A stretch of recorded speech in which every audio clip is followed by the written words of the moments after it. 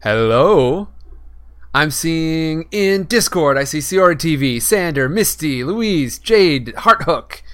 And in Mixer, how is it going? Muffin Man, Carzy, Holly Rose, hello and welcome. 22, Liberty, welcome. Shatsy, hello. Rachel, and all you folks, I hope that you are doing fantastically well. Witch Hazel, how's it going?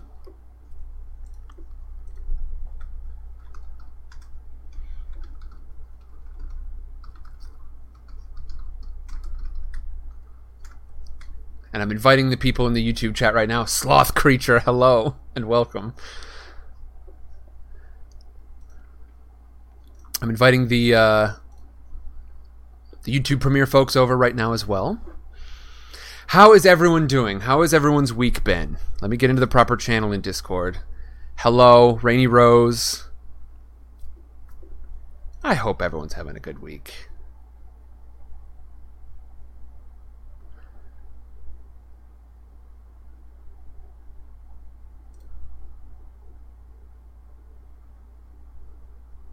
Hope everyone's having a great week. This has been an interesting one for me. I am still trying to suss out the mic situation. I'm working with my old one. This is my Blue Snowball, which is it works great. You know, it's certainly getting us. It's keeping us moving along. It's getting us where we need to be. But it's not my delicious Blue Yeti that my very lovely girlfriend got for me. That one had a bit of a hardware issue, and I'm working on the warranty process, but I've yet to hear back from them on that. So I think I'm going to have to just initiate the process again. We'll see what we can do. I know there's a delay. Tested stream, hello. Welcome to here. School is over, says Liberty. That's fun. 22 says, missed last week live. It's all right. Welcome back. And Carzy says, boring, still in stage 1.5. What was the stage 1.5 of what? I'm wondering.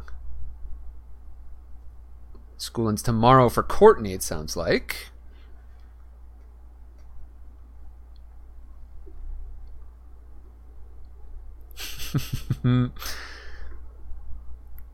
Oh, the stay-at-home order. I see. I gotcha. All right. Well, we're all here, and I hope that we are all ready for some Harry Potter, because it's time. Ciori, hi, how's it going? We are... Oh, Denisha. Finals week. Good luck to you.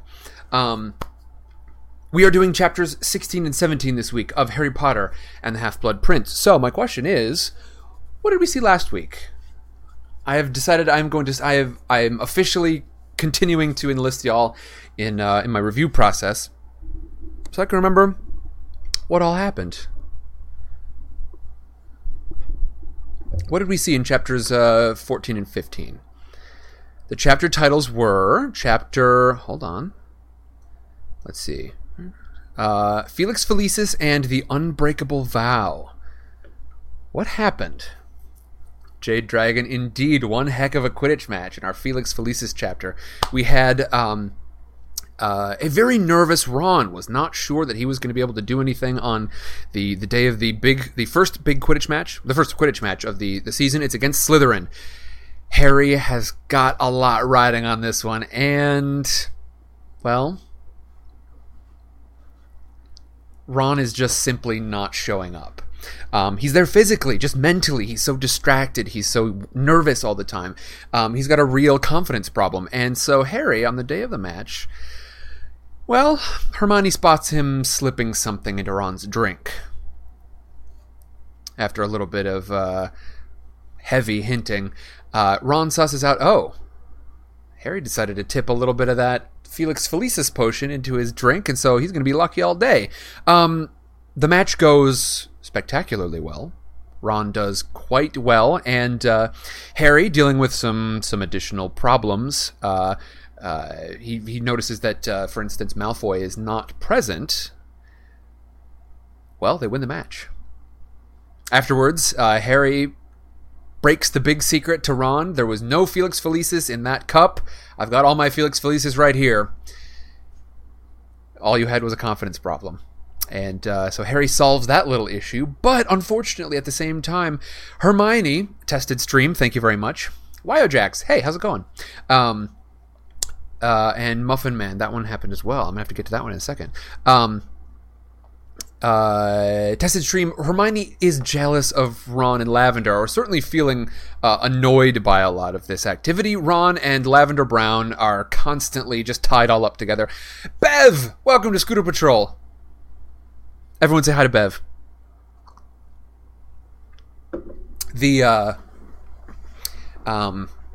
The animosity between Ron and Hermione is at an all-time high after this little Felix Felicis stunt, because Hermione calls out Harry, and Ron thinks, you know what, this means that Hermione thinks I can't save any goals without having a lucky potion on board. So they're in rough shape. We also have the unbreakable vow. This is let's see, who said it? Muffin Man. Slughorn's party. At Slughorn's party, Slughorn gets him to one that Harry can't wiggle his way out of. The group has a lot of people that Harry doesn't want to interact with. Not least of which is Snape. And so Snape is at the party. There's a vampire there somewhere named Sanguini. I made some, let's be honest, bottom shelf Ratatouille jokes regarding that name. I'm going to be honest with myself there. But we have an interesting little detail. As Malfoy shows up, apparently uninvited, Slughorn, a bit tipsy, seems to be okay inviting him into the party, but Snape has some suspicion about this, and takes Malfoy off to one side, where they have a brief discussion that Harry manages to sneak up and, well, eavesdrop upon.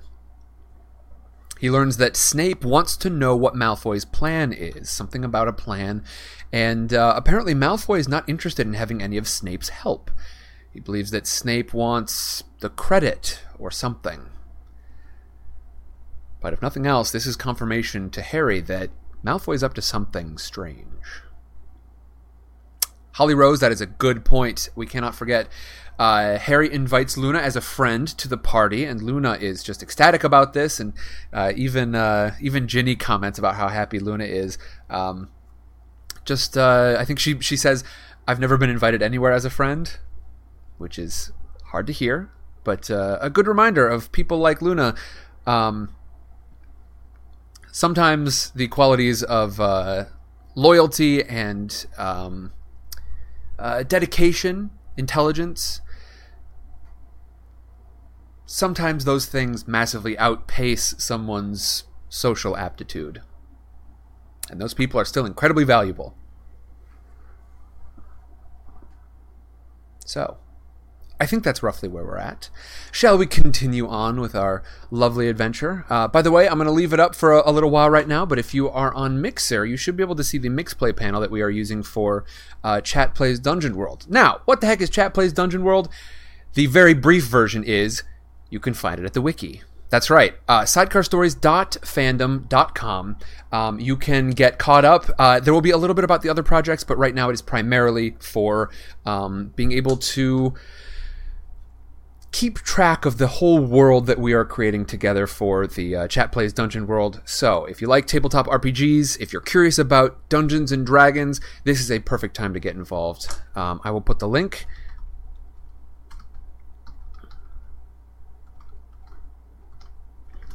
Link is in chat there. That is the wiki, and so if you are interested in participating, that's a good place to get caught up. So you don't necessarily have to go back and watch all the old episodes.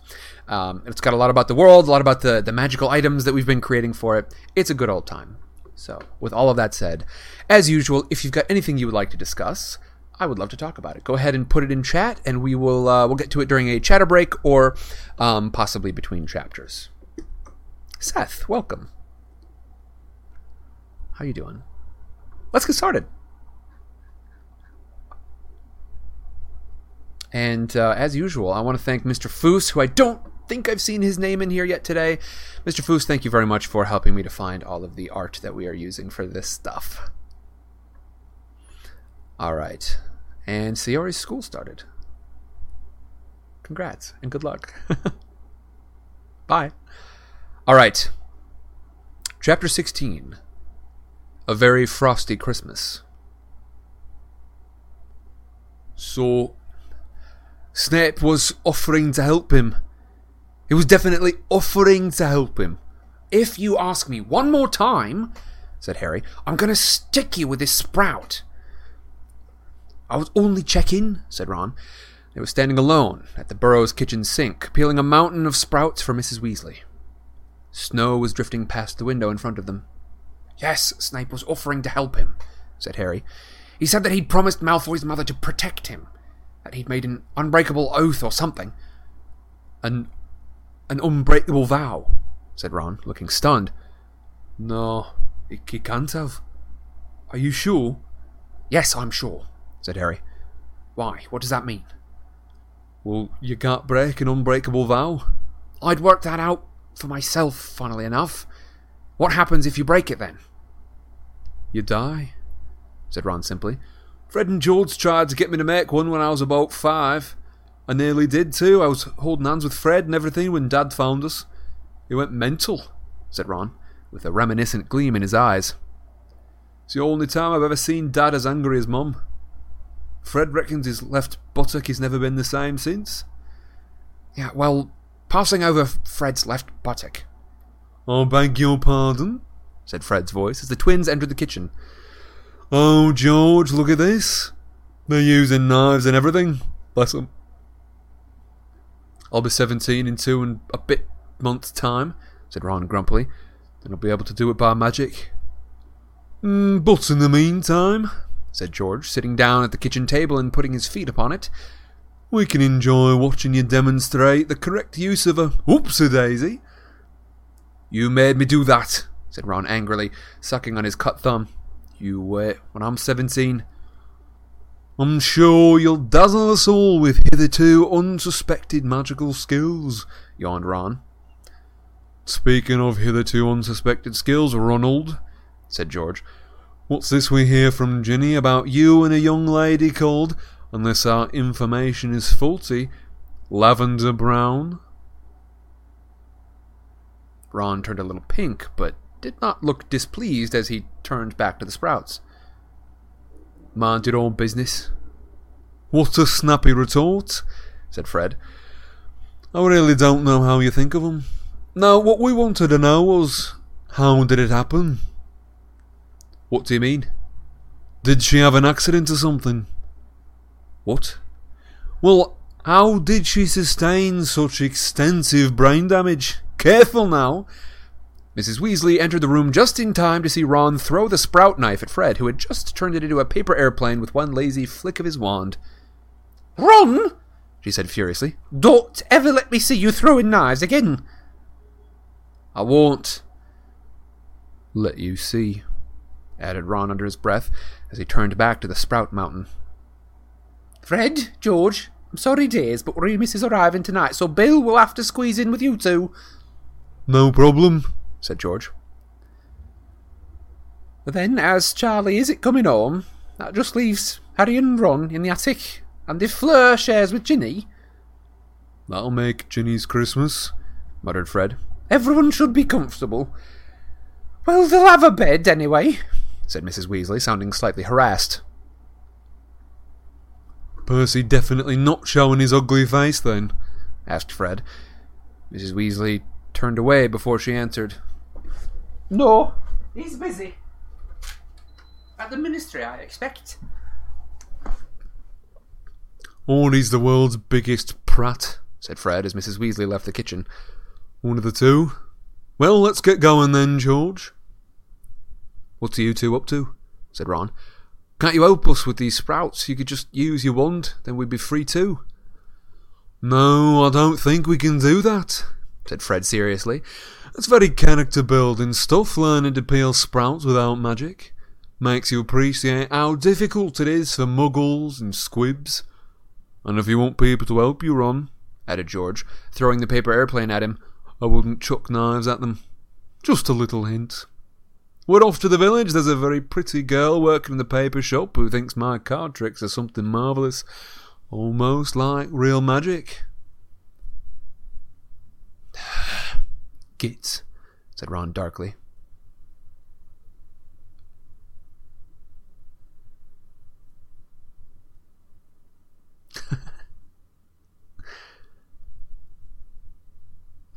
Let's see. Watching Fred and George setting off across the snowy yard.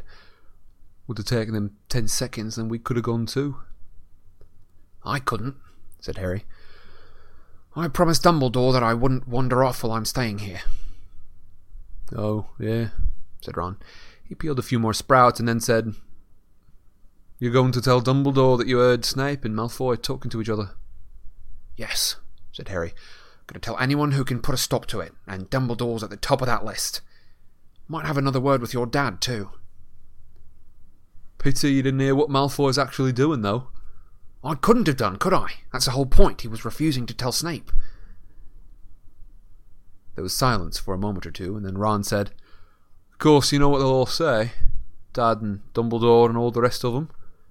They'll say that Snape isn't really trying to help Malfoy, that he's just trying to find out what Malfoy's up to. They didn't hear him, said Harry flatly. No one's that good an actor, not even Snape.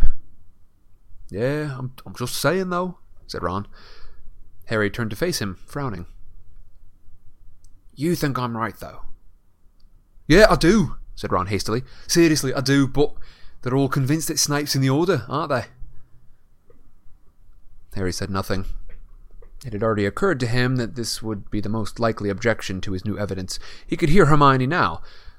Obviously, Harry, he was pretending to offer help so he could trick Malfoy into telling him what he's doing. This was pure imagination, however, as he had no opportunity to tell Hermione what he had overheard. She had disappeared from Slughorn's party before he returned to it, or so he had been informed by an irate McLaggen, and she had already gone to bed by the time he had arrived to the common room. As he and Ron had left for the Burrow early the next day, he had barely had time to wish her a happy Christmas and tell her that he had some very important news when they got back from the holidays. He was not entirely sure that she had heard him, though. Ron and Lavender had been saying a thoroughly non-verbal goodbye just behind him at the time.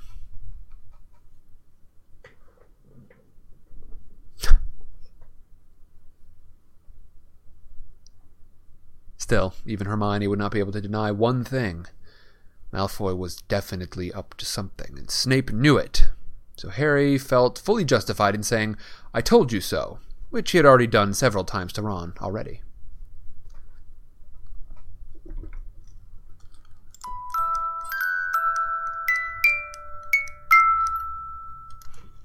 We're only about 5 minutes in. We just read the first little bit. But we're at our first chatter break.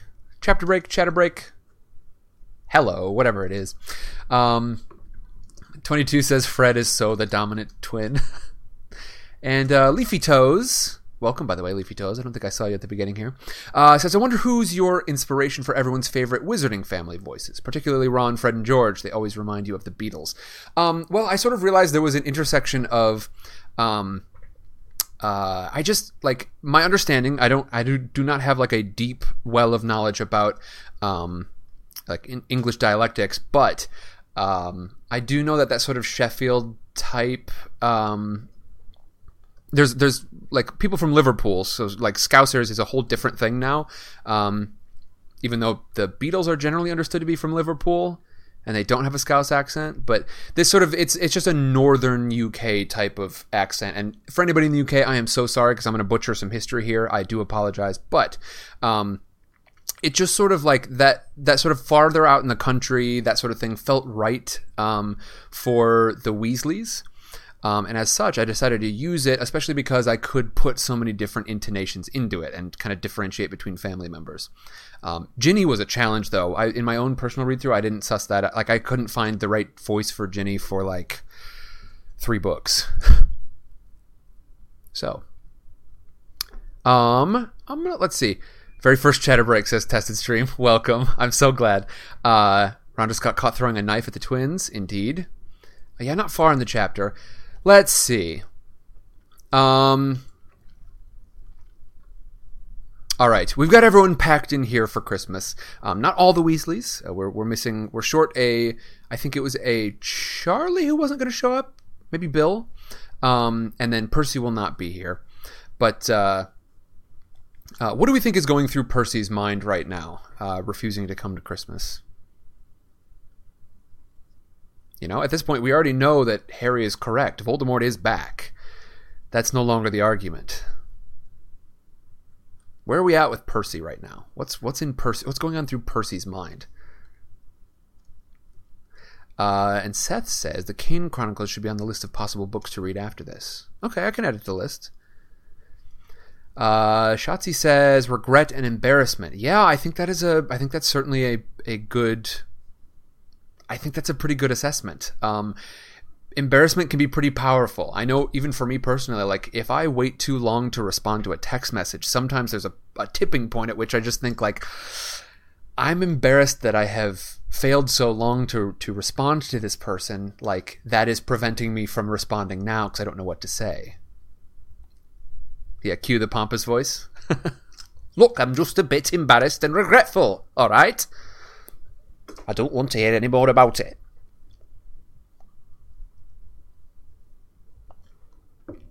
Y'all continue to discuss.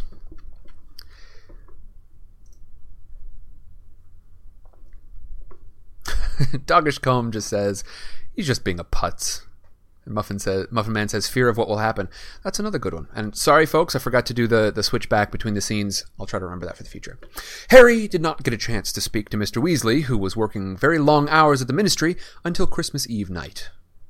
The Weasleys and their guests were sitting in the living room, which Ginny had decorated so lavishly it was rather like sitting in a paper chain explosion. Fred, George, Harry, and Ron were the only ones who knew that the angel on top of the tree was actually a garden gnome that had bitten Fred in the ankle as he pulled up carrots for Christmas dinner. Stupefied, painted gold, stuffed into a miniature tutu with small wings glued to its back, it glowered down at them all, the ugliest angel Harry had ever seen, with a large bald head like a potato and rather hairy feet. I kind of said potato there, didn't I? That's not it. Also, what are you doing pulling carrots in the middle of winter? Did I just find a massive plot hole? Unreadable. It's magic. It's okay. Carsey says it's magic. Okay. Yeah, that is a good word. Putz. Well done, Doggish. All right. They were supposed to be listening to a Christmas broadcast by Mrs. Weasley's favorite singer, Celestina Warbeck, whose voice was warbling out of the large wooden wireless set. Fleur, who seemed to find Celestina very dull, was talking so loudly in the corner that a scowling Mrs. Weasley kept pointing her wand at the volume control so that Celestina grew louder and louder. Under the cover of a particularly jazzy number called A Cauldron Full of Hot, Strong Love, Fred and George started a game of exploding snap with Ginny. Ron kept shooting Bill and Fleur covert looks as though hoping to pick up tips. Meanwhile, Remus Lupin, who was thinner and more ragged-looking than ever, was sitting beside the fire, staring into its depths as though he could not hear Celestina's voice. Oh, come and stir my cauldron, and if you do it right, I'll boil up some hot, strong love and keep you warm tonight. You can tell why nobody would want to listen to Celestina Warbeck. Oh, we danced to this when we were 18, said Mrs. Weasley, wiping her eyes on her knitting. Do you remember, Arthur? Oh, said Mr. Weasley, whose head had been nodding over the satsuma he was peeling. Oh, yes. Marvellous tune. With an effort, he sat up a little straighter and looked at Harry, who was sitting next to him. Just watching chat explode on the other side. Thank you, folks. I appreciate it. Wow, wow, wow, wow. I'll do a great little. I'm telling y'all, I can do a fantastic jazz trumpet solo on a vuvuzela. Sorry about this, said Mr. Weasley, jerking his head toward the wireless as Celestina broke into the chorus. Be over soon. Maybe at the end you can get an encore. I'm glad y'all like it. No problem, said Harry, grinning. Has it been busy at the ministry? Very, said Mr. Weasley. But I wouldn't mind if we were getting... I wouldn't mind it if we were getting anywhere, but the 3 arrests that we've made in the last couple of months, I doubt that one of them is a genuine Death Eater. Only, don't repeat that, Harry, he added quickly, looking much more awake all of a sudden. They're not still holding Stan Shunpike, are they? Said Harry. I'm afraid so, said Mr. Weasley. I know Dumbledore's tried appealing directly to Scrimgeour about Stan. I mean, anyone who's actually interviewed him agrees that he's got about as much Death Eater in him as this Satsuma. But the top levels want to look as though they're making progress, and 3 arrests sounds better than 3 mistaken arrests and releases. But again, this is all top secret. I won't say anything, said Harry. He hesitated for a moment, wondering how best to embark on what he wanted to say. As he marshalled his thoughts, Celestina Warbeck began a ballad called You Charmed the Heart Right Out of Me. Mr. Weasley, you know what I told you at the station when we were getting set off to school? I checked, Harry, said Mr. Weasley at once. I went and searched the Malfoys' house. There was nothing, either broken or whole, that shouldn't have been there. Yeah, I know. I saw in the Daily Prophet that you'd looked. But this is something different. Well, something more. And he told Mr. Weasley everything that he had overheard between Malfoy and Snape. As Harry spoke, he saw Lupin's head turn a little toward him, taking in every word. When he had finished, there was silence, except for Celestina's crooning. Oh, my poor heart, where's it gone? It's left me for a spell. Has it occurred to you, Harry, said Mr. Weasley, that Snape was simply pretending to offer help so that he could find out what Malfoy's up to? Said Harry quickly. Yeah, I thought that you would say that, but how do we know? It isn't our business to know, said Lupin unexpectedly. He had turned his back on the fire now, and Harry faced Harry across Mr. Weasley. Thank you all so very much. Hey, Philly CR, welcome to Scooter Patrol.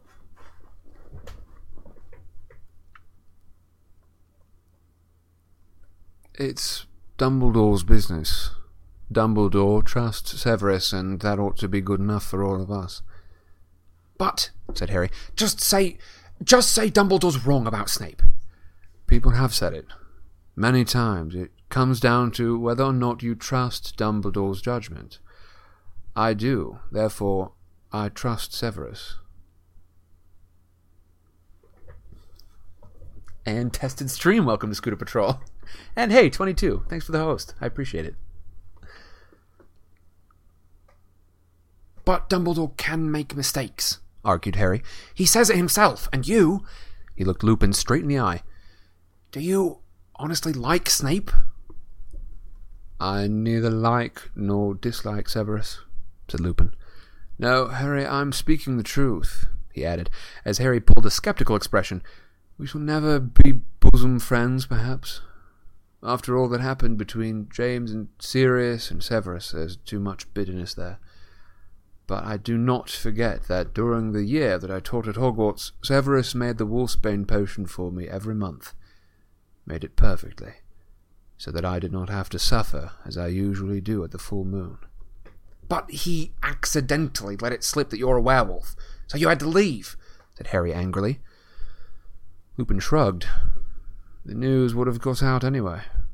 We both knew he wanted my job, but he could have wreaked much worse damage on me by tampering with the potion. He kept me healthy. I must be grateful. Maybe he didn't dare mess up with the potion with Dumbledore watching him, said Harry. You are determined to hate him, Harry, said Lupin with a faint smile. And I understand. With James as your father and Sirius as your godfather, you have inherited an old prejudice.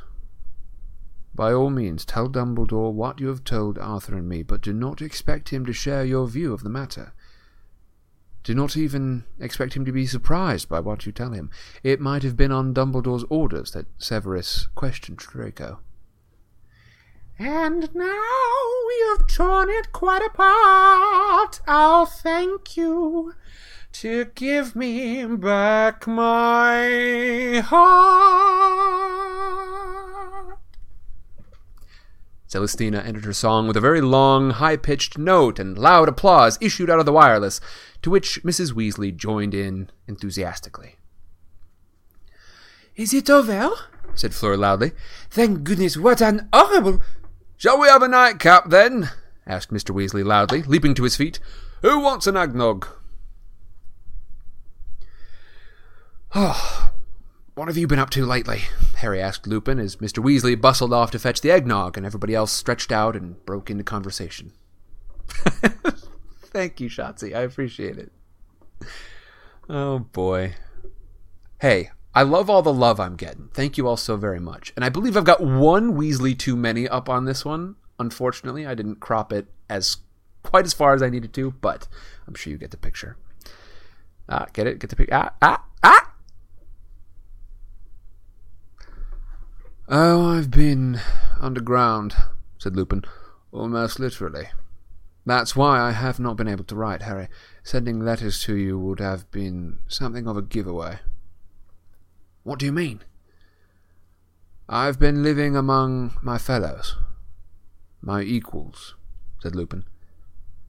"Werewolves," he added, at Harry's look of incomprehension.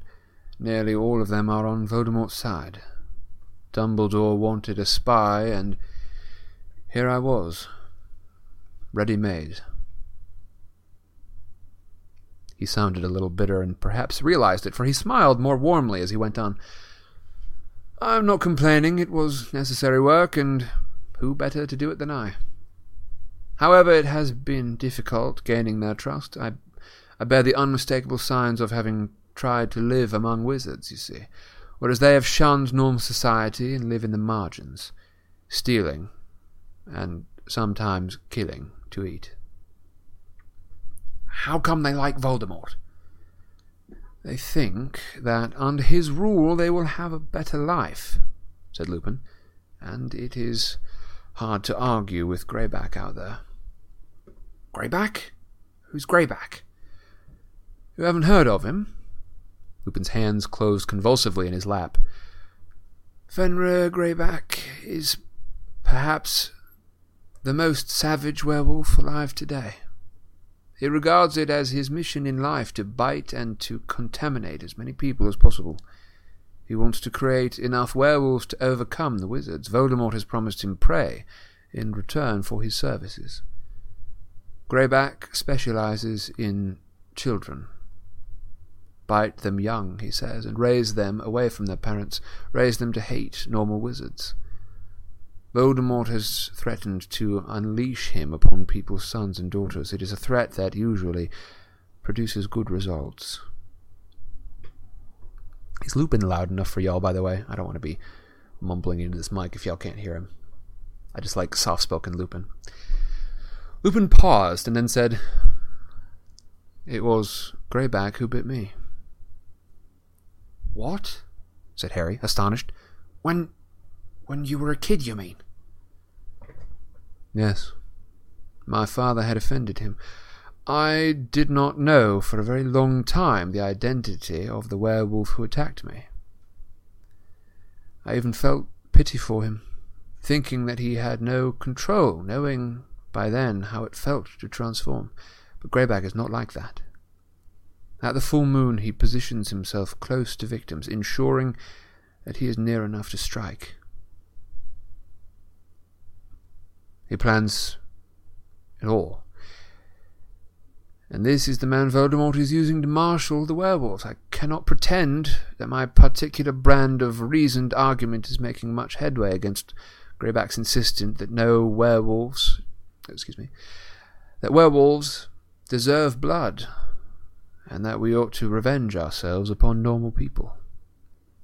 "But you are normal," said Harry fiercely. "You've just got a problem." Lupin burst out laughing. "Sometimes you remind me a lot of James. He called it my furry little problem in company. Many people were under the impression that I owned a badly behaved rabbit. He accepted a glass of eggnog from Mr. Weasley with a word of thanks, looking slightly more cheerful. If there were one thing I could really work on more often, I would love to work on laughing in character. Because that's something like it typically sort of ends up in the same place. I wish I could work on that a bit more. Anyway. Lupin accepted a glass of eggnog from Mr. Weasley with a word of thanks, looking slightly more cheerful. Harry, meanwhile, felt a rush of excitement. This last mention of his father had reminded him that there was something he had been looking forward to asking Lupin. "Have you ever heard of someone called the Half-Blood Prince?" "Half-Blood what?" "Prince," said Harry, watching him closely for signs of recognition. "There are no wizarding princes," said Lupin, now smiling. "Is this a title that you're thinking of adopting? I should have thought that the chosen one would be enough." "It's got nothing to do with me," said Harry indignantly. "The Half-Blood Prince is someone who used to go to Hogwarts. I've got his old potions book. He wrote spells all over it, spells that he had invented. One of them was Levicorpus." "Oh, that one had a great vogue during my time at Hogwarts," said Lupin reminiscently.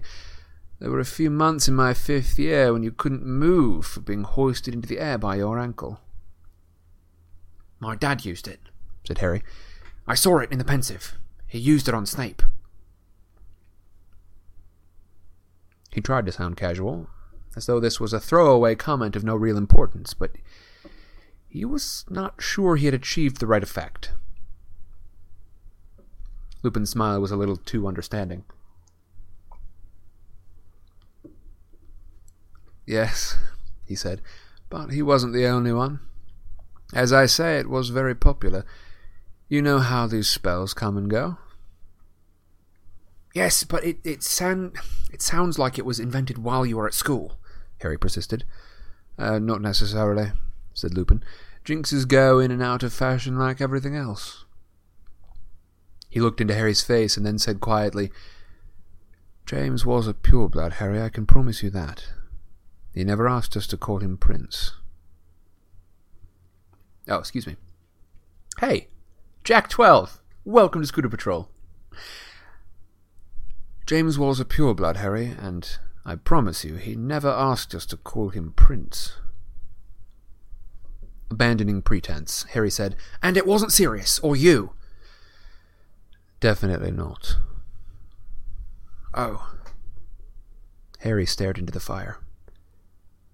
"I just thought... Well, he's helped me out in potions classes. The Prince has." "How old is this book, Harry?" "I don't know. I've never checked." "Well, perhaps that will give you some clue as to when the Prince was at Hogwarts," said Lupin. Shortly after this, Fleur decided to imitate Celestina singing A Cauldron Full of Hot, Strong Love, which was taken by everyone, once they had glimpsed Mrs. Weasley's expression, to be the cue to go to bed. Harry and Ron climbed all the way up to Ron's attic bedroom, where a camp bed had been added for Harry.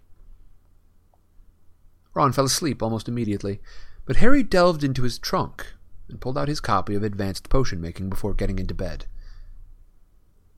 There he turned its pages, searching, until he finally found, at the front of the book, the date that it had been published.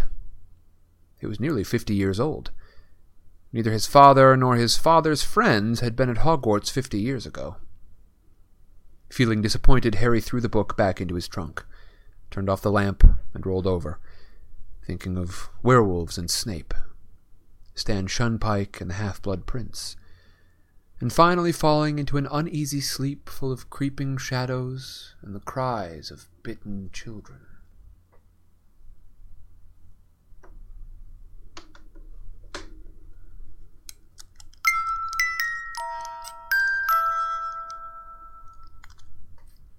Chatter break. Alright, next one is 4. I gotta remember that this time. There we go. And if you don't like these, if you're watching in the VOD, you can just skip forward. But we're all here right now, and I want to talk to you folks. Nothing worse than a full stream where there's no talking to them. Mr. Foos is here. I don't see your actual name here, but I see somebody greeting you. Ah, there you are. And Holly Rose says the Lupin voice is perfect. Love it. Love that voice for him so much. Thank you very much. I enjoy it too. I think Lupin. If I were to have my own choice of who to play in any sort of Harry Potter series, McQuay, hey, how's it going? Tuna's device is dead. All right. Hey, how's that poor punching bag doing? I hope y'all are having a good one. Jack, I hope this is a good stream for you. Welcome to Scooter Patrol, and everyone else who has joined up tonight. Philly C. Oh, there's another one. Who was it? Anyway, thank you all so much for being here, and we've got a chatter break. What are we talking about? We have. First of all, I want to finish the thought from before because I'm bad at that. I'm trying to get better at it. If I had my own choice as to who I could play in a Harry Potter series, it would probably be Sirius Black. That would be probably my first choice, I think. Whether it's like a recreation, a reboot TV show style of the original series or like an offshoot series, I think Sirius Black would be the one I wanted to do. If I were to guess which one I would actually be cast as, I think I would probably end up being something closer to Lupin, because I think Lupin fits my temperament a little better. I don't summon quite as much fire as Sirius Black tends to do regularly. I'm not as impulsive. Tessa's stream joined today. I'm very glad to have you here. And it sounds like it took a serious beating with a baseball bat earlier. It was out of context, but I'm sure it sounds great. Just stress relief or doing some sort of Batariacht, Irish fighting stick martial arts kind of stuff.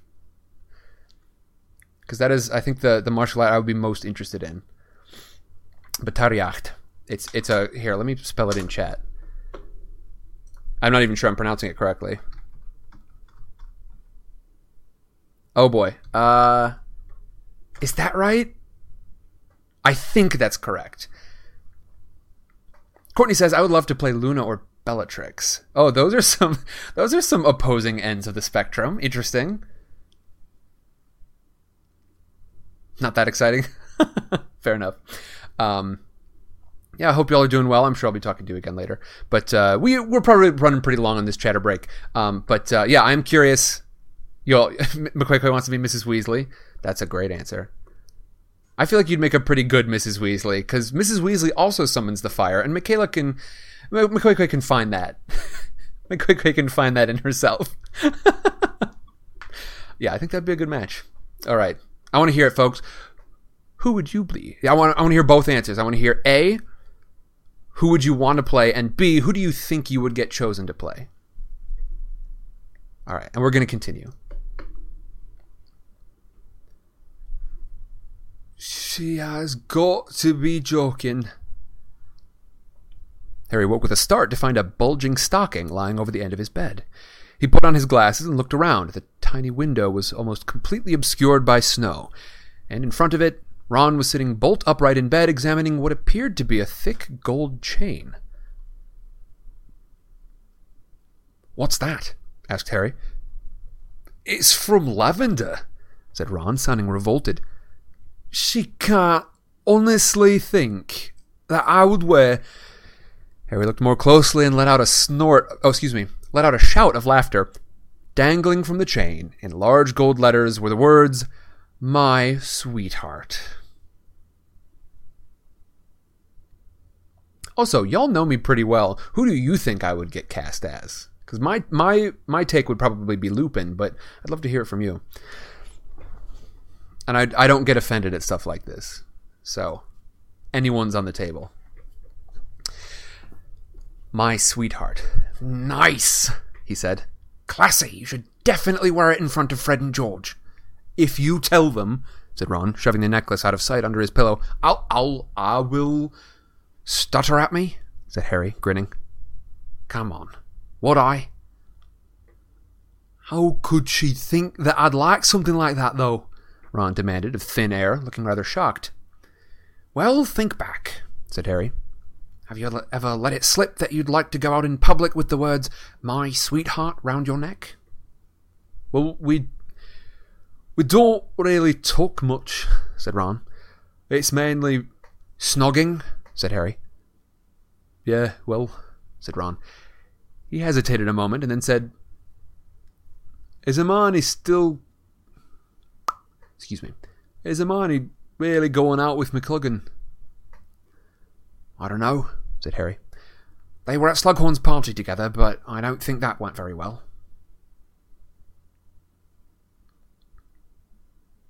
Bill, okay. Psycho says, my wife would so be Trelawney. Interesting. Hermione for both says Hook Love 1. Solid Peeves casting. Oh boy, maybe one of the twins, says Tested Stream. Fantastic. And Courtney says that you think I'd make a good Bill. For my long hair. I would have a great time with Bill. Bill Weasley. Yeah, I think of any of the Weasleys, he would definitely be the one I'd be most interested in. Hagrid's brother would be fun to play. That'd be Grop. Oh, Hermy. Want to be Hagrid? Oh boy. Sam's getting asked as Hagrid so we can all hear the voice all day. All right. Well. And I got some fun comments for, who was it? I think it was Tuna that had me say, gotta protect the formula. Somebody enjoyed that quite a bit. Arr, arr, arr, arr, arr. I don't know, said Harry. They were at Slughorn's party together, but I don't think it went that well. Ron looked slightly more cheerful as he delved deeper into his stocking. Harry's presents included a sweater with a large golden snitch worked into the front, hand-knitted by Mrs. Weasley, a large box of Weasley's Wizard Wheezes products from the twins, and a slightly damp, moldy-smelling package that came with a label reading, "To Master, from Creature." Harry stared at it. Do you reckon that this is safe to open? He asked. It can't be anything dangerous. All of our mail is still being searched at the Ministry, replied Ron, though he was eyeing the parcel suspiciously. I didn't think of giving Creature anything. Do people usually give their house elves Christmas presents? Asked Harry, prodding his parcel suspiciously. Nope, it's cautiously. I just had too many S's on the brain.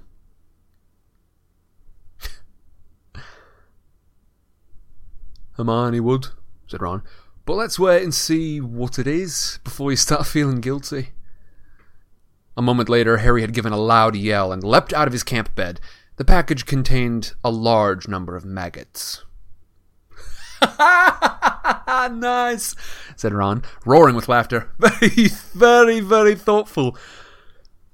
I'd rather have them than that necklace, said Harry, which sobered Ron up at once.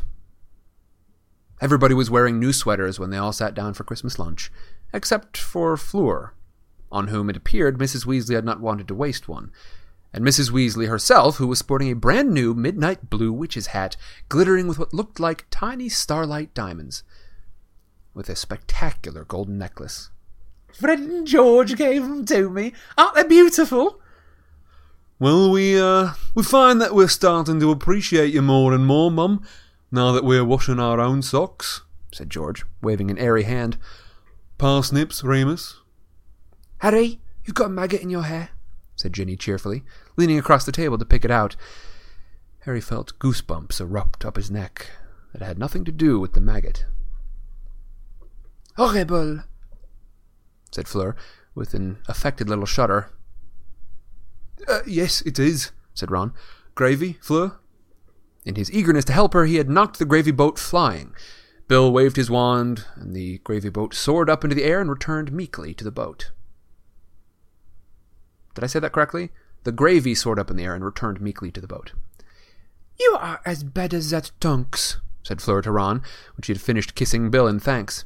She is always knocking things.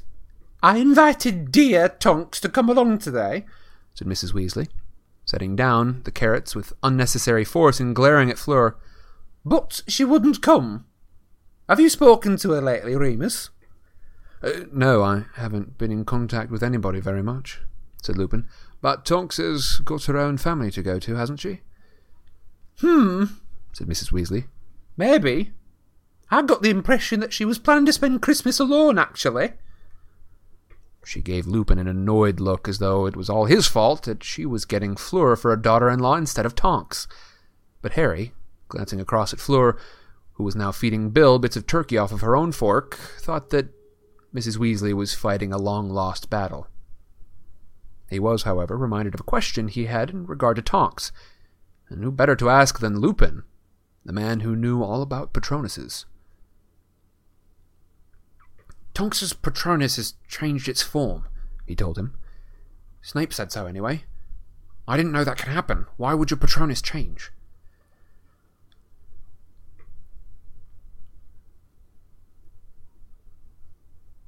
Hey, good point. Il Tortoise, Liberty, welcome to Scooter Patrol. Good to have y'all here.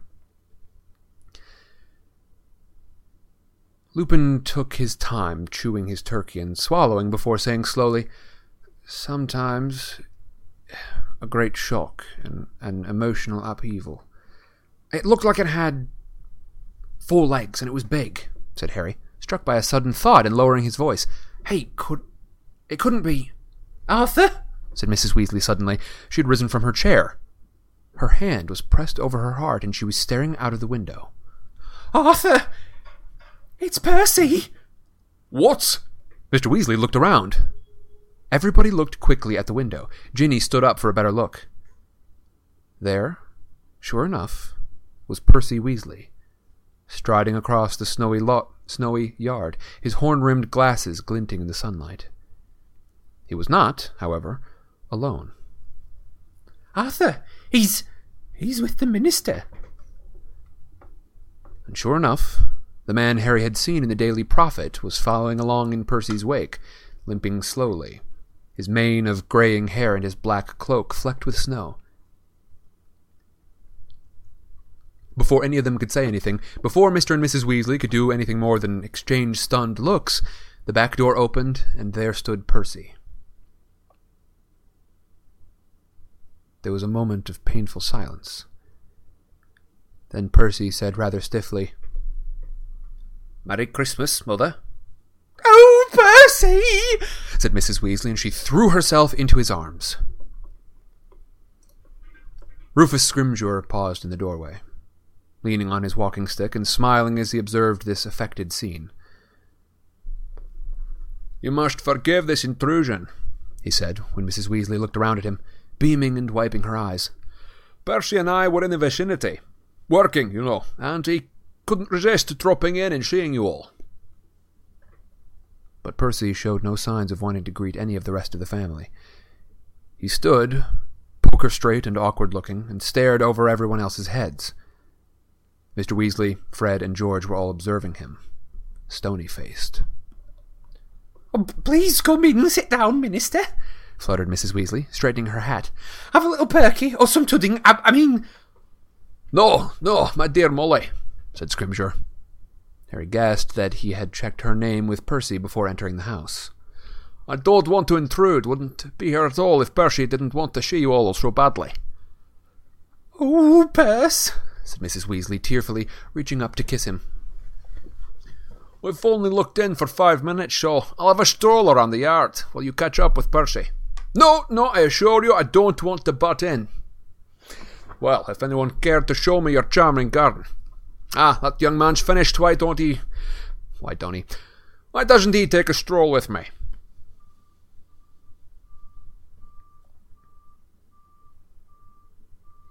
That's a Rufus Scrimgeour. I think I imagine he's a little older than he appears in that, but it's hard to get that lion's mane correct.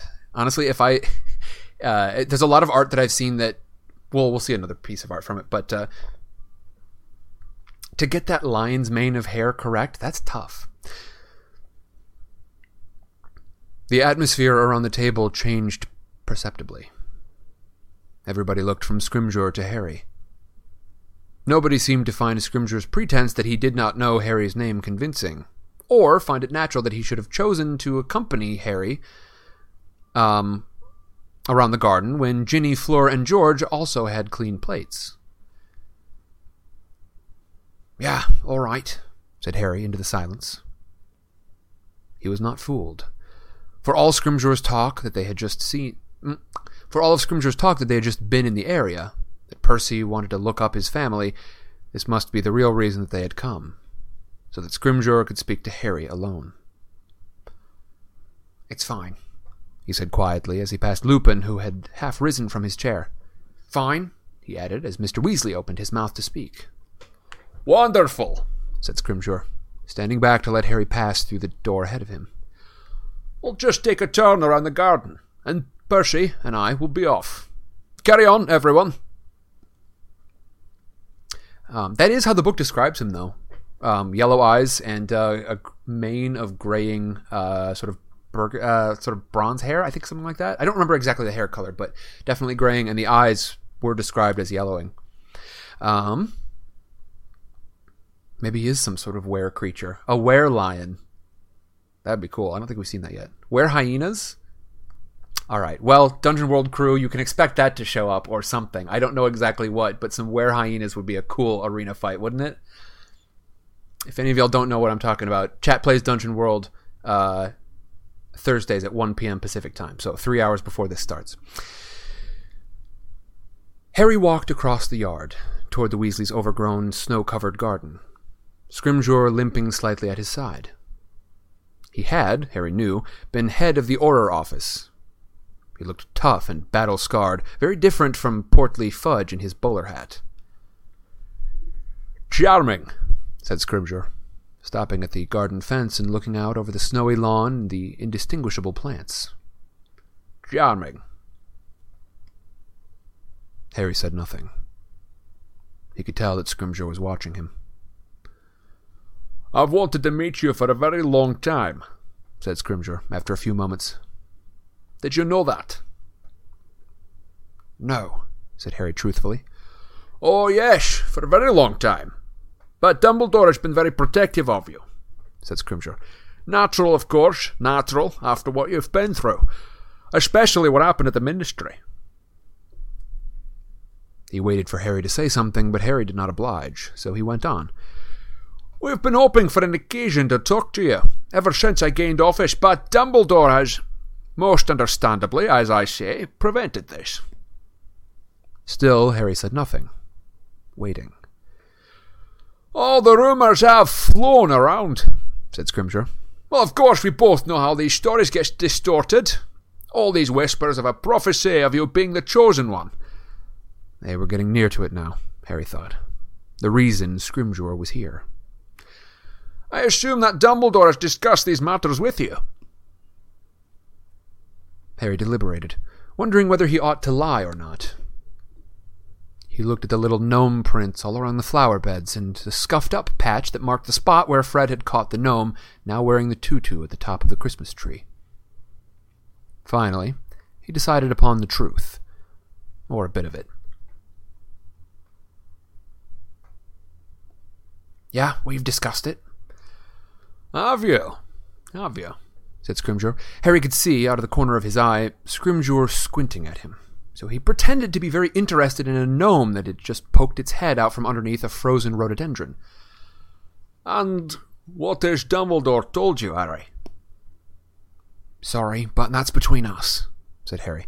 He kept his voice as pleasant as he could, and Scrimgeour's tone, too, was light and friendly as he said, "Oh, of course. It's a question of confidences. I wouldn't want you to divulge." No. And in any case, it doesn't really matter whether you're the chosen one or not." Harry had to mull that one over for a few seconds before responding. "I don't really know what you mean, Minister." "Well, of course, to you it will matter enormously," said Scrimgeour with a laugh. "But to the wizarding community at large, it's all perception, isn't it? It's what people believe is important." Harry said nothing. He thought he saw, dimly, where they were headed, but he didn't want to help Scrimgeour get there. The gnome under the rhododendron was now digging at worms, at its roots, and Harry kept his eyes fixed upon it. People believe that you are the chosen one, you see, said Scrimgeour. They think you quite the hero, which of course you are, Harry, chosen or not. How many times have you faced he who must not be named now? Well, anyway, he pressed on, without waiting for a reply, the point is you are a symbol of hope for many, Harry. The idea that there is someone out there that he who might be even destined to destroy he who must not be named. Well, naturally, it gives people a lift. And I can't help but feel that once you realise this, you might consider it, well, almost a duty to stand alongside the Ministry and give everyone a boost. The gnome had just managed to get a hold of the worm. It was now tugging very hard on it, trying to get it out of the frozen ground. Harry was silent so long that Scrimgeour said, looking from Harry to the gnome, Funny little chaps, aren't they? But what do you say, Harry?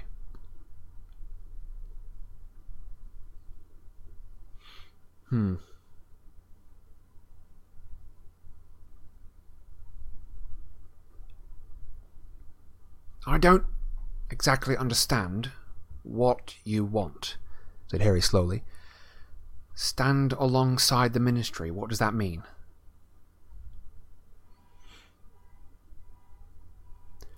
Well, I assure you, nothing at all onerous, said Scrimgeour.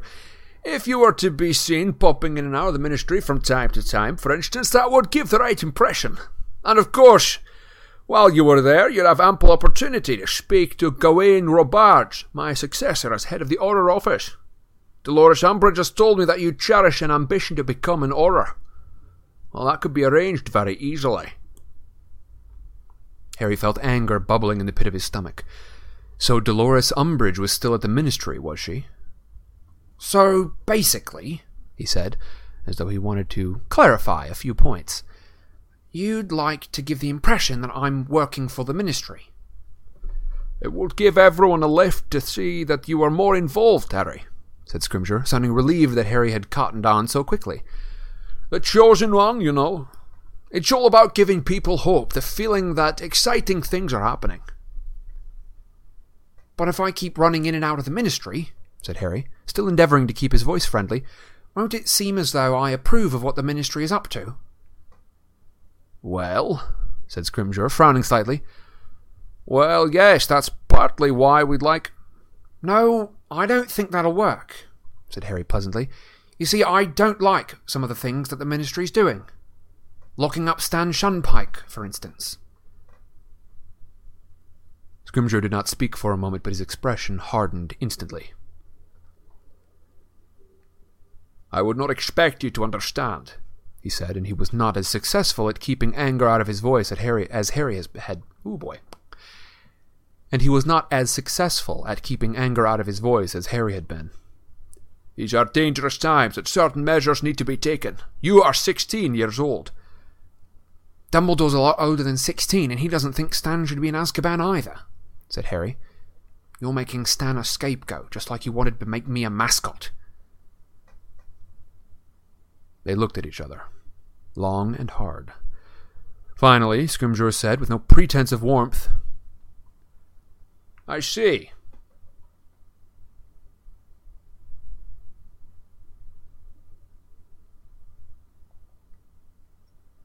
You prefer, like your hero Dumbledore, to dissociate yourself from the Ministry.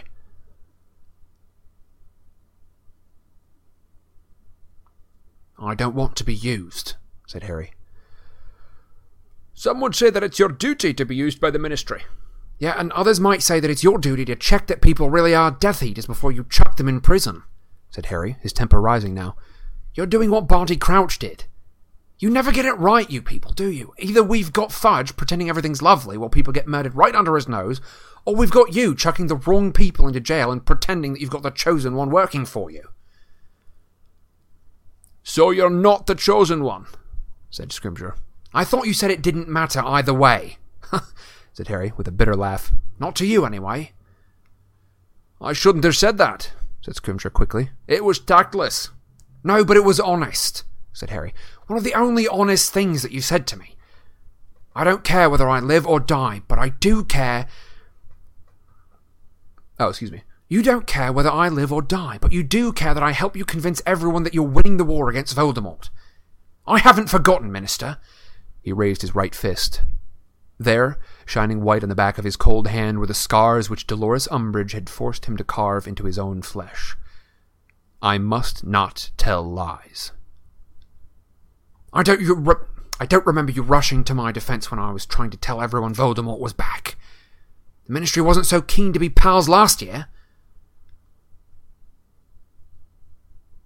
They stood in silence, as icy as the ground beneath their feet. The gnome had finally managed to extricate his worm and was now sucking on it happily, leaning against the bottommost branches of the rhododendron bush. "What is Dumbledore up to?" said Scrimgeour brusquely.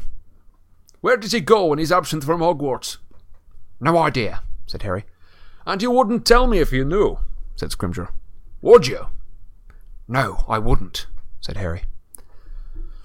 "Well, then I shall have to see whether I can't find out by some other means." "You can try," said Harry indifferently. "But you seem cleverer than Fudge, so I'd have thought you'd learned from his mistakes. He tried interfering at Hogwarts, you might have noticed. He's not Minister anymore. But Dumbledore is still Headmaster.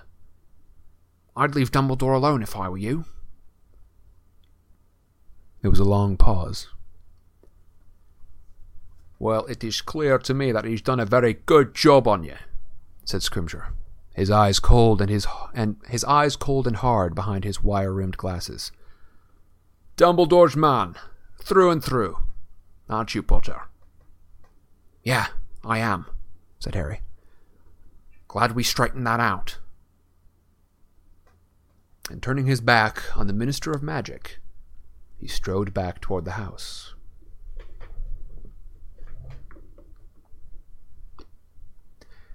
That is the end of our first chapter for today. Because we are running a little bit behind, I'm going to head straight into my 5-minute break. Once again, I set a timer for 5 minutes, and then I am back. So, 5-minute break, grab some water, use the bathroom. I will be back in 5 minutes. You'll be able to hear the music in the interim, unless you're on Discord. But thank you all very much for joining me right now. I look forward to talking to you again once I get back. Oof, you can hear it. Man, this is the reason why I can't do like 8-hour reading sessions. I start to jumble so much. But all right, 5 minutes, and then we're back with our second chapter for the night. See you in 5. And we're back, everyone.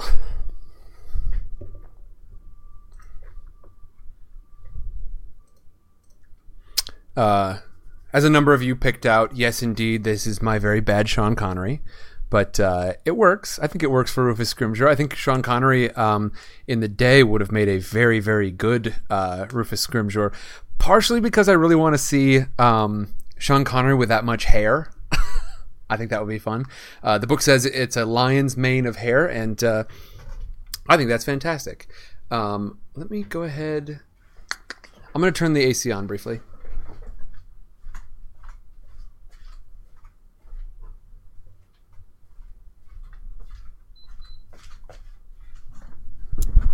Unfortunately, sorry. Yeah, I wish I had a better way to not startle the people in Discord when I come back from the break, but sorry. Ava, I'm sorry to you and your precious doggo. Ran in barking, looking for trouble. I do have an important question about your dog, though, Ava. Is she a good girl? Y'all are talking about crepes? Crepes, eh?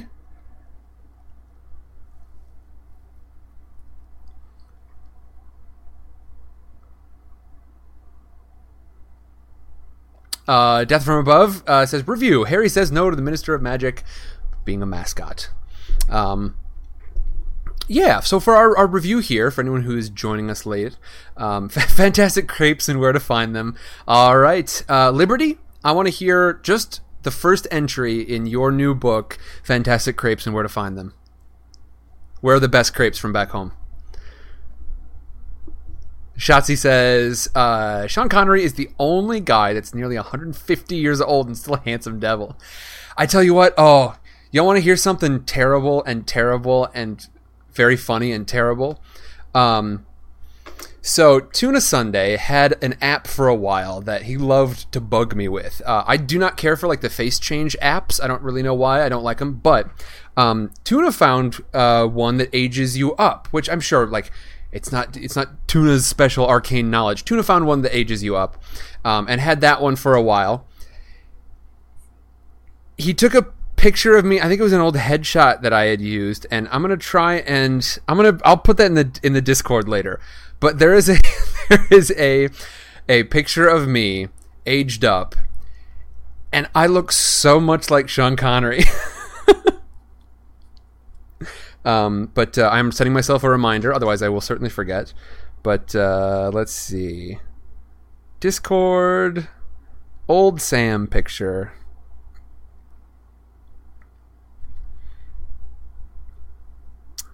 Set my alarm for tonight at, let's see, what time will I be? So, we'll do 6:45. There we go. Just in case I don't quite remember. All right.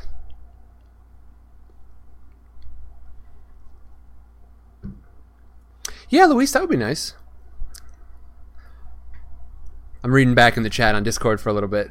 Seth says, Percy sees the ministry's stiff upper echelon as the epitome of success. He looks at his lovingly playful family with disdain for not fitting the mold of where he wants to be accepted.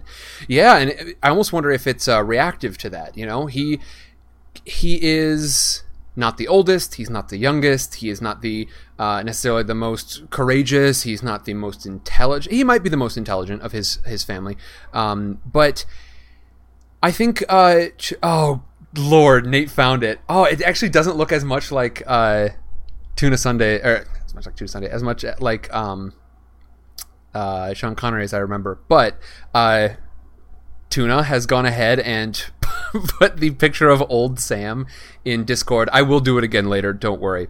But yeah, if you're looking for the Discord information, you can find it in the description box. Oh boy. That picture makes me laugh though, because it is like surprisingly adept. It doesn't look like a fake, app created picture. It looks pretty legit, and I could see myself looking like that. I also don't know if I'd really mind. That's kind of an intense, a nice like musical theater villain kind of look to it. Again, I'll put it in there later, so y'all don't need to ditch Mixer if you're in there right now. So.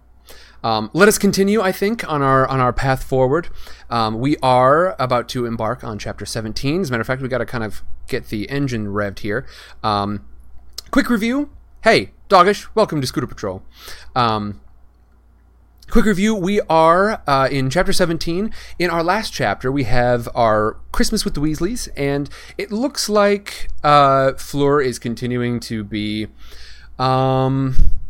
she's not really catching the whole Weasley flavor. And she's being, initially when we talked about it, it seems like there could have been just some sort of cultural misunderstandings.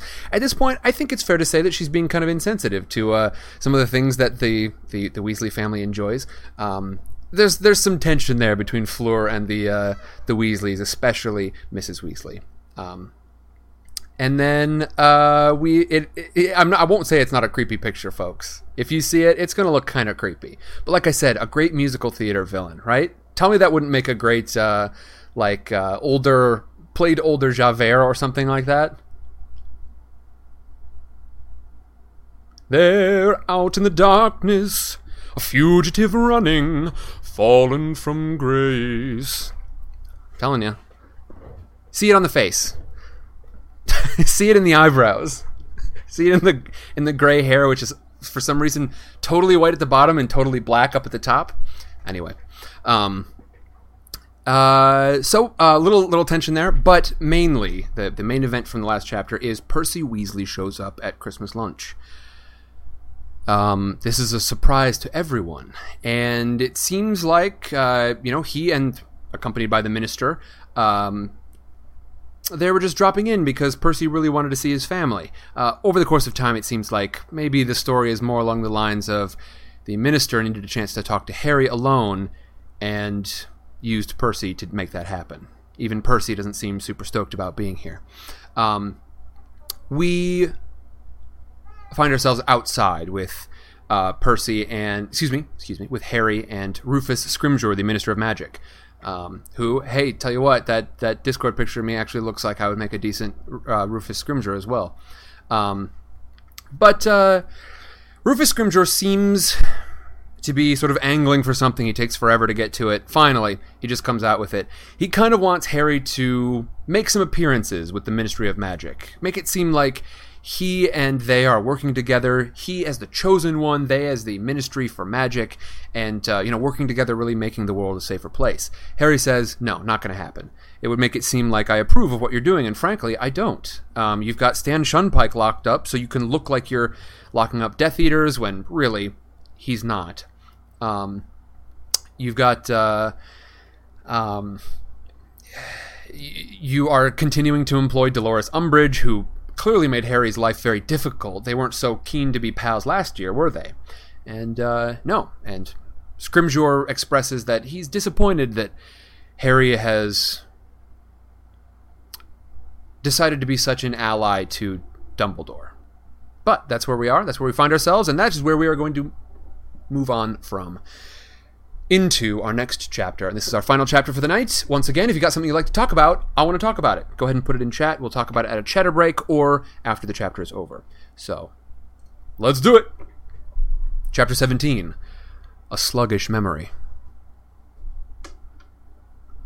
In the late afternoon, a few days after New Year, Harry, Ron, and Ginny lined up beside the kitchen fire to return to Hogwarts.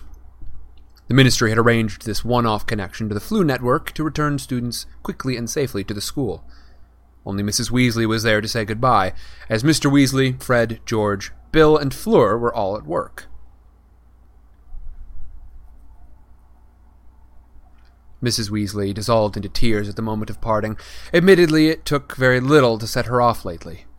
She had been crying off and on ever since Percy had stormed from the house on Christmas Day with his glasses spattered with mashed parsnip, for which Fred, George, and Ginny all claimed credit. "Don't cry, Mum," said Ginny, patting her on the back as Mrs. Weasley sobbed into her shoulder. "It's okay." "Yeah, don't worry about us," said Ron, permitting his mother a very wet kiss on the cheek. "What about Percy? He's such a prat, it's not really a loss, is it?" Mrs. Weasley sobbed harder than ever as she enfolded Harry in her arms. "Promise me that you'll look after yourself. Stay out of trouble." "I always do, Mrs. Weasley," said Harry. "I like a quiet life, you know me." She gave a watery chuckle and stood back. "Be good then, all of you." Harry stepped into the emerald fire and shouted, "Hogwarts!" He had one last fleeting view of the Weasleys' kitchen and Mrs. Weasley's tearful face before the flames engulfed him. Spinning very fast, he caught blurred glimpses of other wizarding rooms, which were whipped out of sight before he could get a proper look. Then he was slowing down, finally stopping squarely in the fireplace in Professor McGonagall's office. She barely glanced up from her work as he clambered over the grate. "Evening, Potter. Try not to get too much ash on the carpet." "No, Professor." Harry straightened his glasses and flattened his hair as Ron came spinning into view. When Ginny had arrived, all three of them trooped out of McGonagall's office and off toward the Gryffindor Tower. Harry glanced out of the corridor windows as they passed. The sun was already sinking over the grounds, carpeted in deeper snow than had lain over the Burrow Garden. In the distance, he could see Hagrid feeding Buckbeak in front of his cabin. "Baubles," said Ron confidently when they had reached the fat lady, who was looking rather paler than usual and winced at his loud voice. "No." "What do you mean, no?" "There is a new password," she said, "and please don't shout." "But we've been away. How are we supposed to—" "Harry, Ginny." Hermione was hurrying toward them, very pink-faced and wearing a hat, coat, and gloves. Gloves. She's wearing some gloves. Wearing a cloak, hat, and gloves. "I got back a couple of hours ago. I've been down to visit Hagrid and Buckbeak. I mean, Witherwings," she said breathlessly. Did you have a good Christmas? Yeah, said Ron at once. Pretty eventful. Rufus screamed. I've got something for you, said Hermione, neither looking at Ron nor giving any sign that she had heard him. Oh, hang on. Password. Abstinence. Precisely, said the fat lady in a feeble voice, and swung forward to reveal the portrait hole. What's up with her? Said Harry. Overindulged over Christmas, apparently, said Hermione, rolling her eyes as she led the way into the packed common room. She and her friend Violet drank their way all the way through that wine in the picture of the drunk monks down by the charms corridor. Anyway. She rummaged in her pocket for a moment, then pulled out a roll of parchment with Dumbledore's handwriting on it. Great, said Harry, unrolling it at once to discover that his next lesson with Dumbledore was scheduled for the following night. I've got loads to tell him. And you. Let's sit down. But at that moment there was a loud squeal of, "One!" and Lavender Brown came hurtling out of nowhere and flung herself into Ron's arms. Several outlookers snickered. Hermione gave a tinkling laugh and said, "There's a table over there. You coming, Ginny?" "No, thanks. I said that I'd meet Dean," said Ginny, though Harry noticed she did not sound very enthusiastic. Leaving Ron and Lavender locked in a kind of vertical wrestling match, these descriptions, Harry led Hermione over to the spare table. "So, how was your Christmas?" "Oh, fine," she shrugged. "Nothing special. How was it at Won-Won's?" "I'll tell you in a minute," said Harry. "Look, Hermione, can't you—" "No, I can't," she said flatly, "so don't even ask." "I thought maybe, over Christmas—" "It was the fat lady who drank a vat of 500-year-old wine, Harry, not me. So what is this very important news that you wanted to tell me?" She looked too fierce to argue with at the moment, so Harry dropped the subject of Ron and recounted all that he had overheard between Malfoy and Snape. When he had finished, Hermione sat in thought for a moment, and then said, "Don't you think he was pretending to offer to help so that he could trick Malfoy into telling him what he's doing?" "Well, yes," said Hermione. "Ron's dad and Lupin think so," Harry said grudgingly, "but this definitely proves that Malfoy is planning something. You can't deny that." "No, I can't," she answered slowly. "And he's acting on Voldemort's orders, just like I said." Did either of them actually mention Voldemort's name?" Harry frowned, trying to remember. "I'm not sure. Snape definitely said your master, and who else could that be?"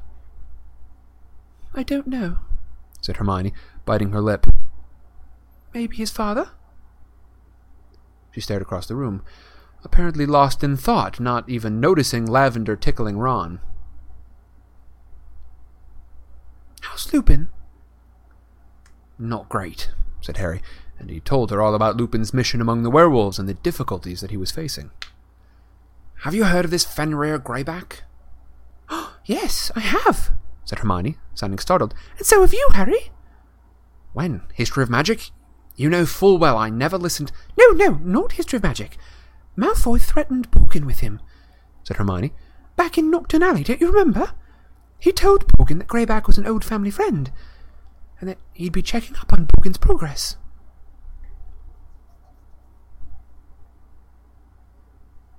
Harry gaped at her. "I forgot. But this proves that Malfoy's a Death Eater. How else could he be in contact with Greyback and telling him what to do?" "It is pretty suspicious," breathed Hermione. "Unless—" "Oh, come on," said Harry in exasperation. "You can't get around this one." "Well, there is the possibility that it was an empty threat." "You are unbelievable, you are," said Harry, shaking his head. "We'll see who's right. You'll be eating your words, Hermione, just like the Ministry. Oh, yeah, I had a row with Rufus Scrimgeour as well." And the rest of the evening passed amicably, with both of them abusing the Minister for Magic, for Hermione, like Ron, thought that after all the Ministry had put Harry through the previous year, they had a great deal of nerve asking him for help now. Oops. I'm missing a picture. That's alright, we're just going to hang out on this one for a while. The new term started next morning, with a pleasant surprise for the sixth years. A large sign had been pinned to the common room notice boards overnight. Apparition lessons. If you are 17 years of age or will turn 17 on or before the 31st of August next, you are eligible for a 12-week course in apparition lessons from a Ministry of Magic apparition instructor. Please sign below if you would like to participate. Cost 12 galleons. I just now made the connection. This is driver's ed. Did not make the connection till right this moment. This is driver's ed. Alright. Sorry, just had a revelation, had to get it out there. Harry and Ron joined the crowd that was jostling around the notice and taking it in turns to write their names at the bottom. Ron was just taking out his quill to sign after Hermione when Lavender crept up behind him, slipped her hands over his eyes, and trilled, "Guess who won?" Harry turned to see Hermione stalking off. He caught up with her, having no wish to stay behind with Ron and Lavender, but to his surprise, Ron caught up with them only a little way beyond the portrait hole, his ears bright red and his expression disgruntled. Without a word, Hermione sped up to walk with Neville. "So, apparition," said Ron, his tone making it perfectly plain that Harry was not to mention what had just happened. "Should be a laugh, eh?" "I don't know," said Harry. "Maybe it's better when you do it yourself. But I didn't enjoy it when Dumbledore took me along for the ride." "I forgot you'd already done it. I better pass my test first time," said Ron, looking anxious. "Fred and George did." "Charlie failed, though, didn't he?" "Yeah, but Charlie's bigger than me." Ron held out his arms from his body as though he were a gorilla. "So Fred and George didn't go on about it much. Not to his face, anyway."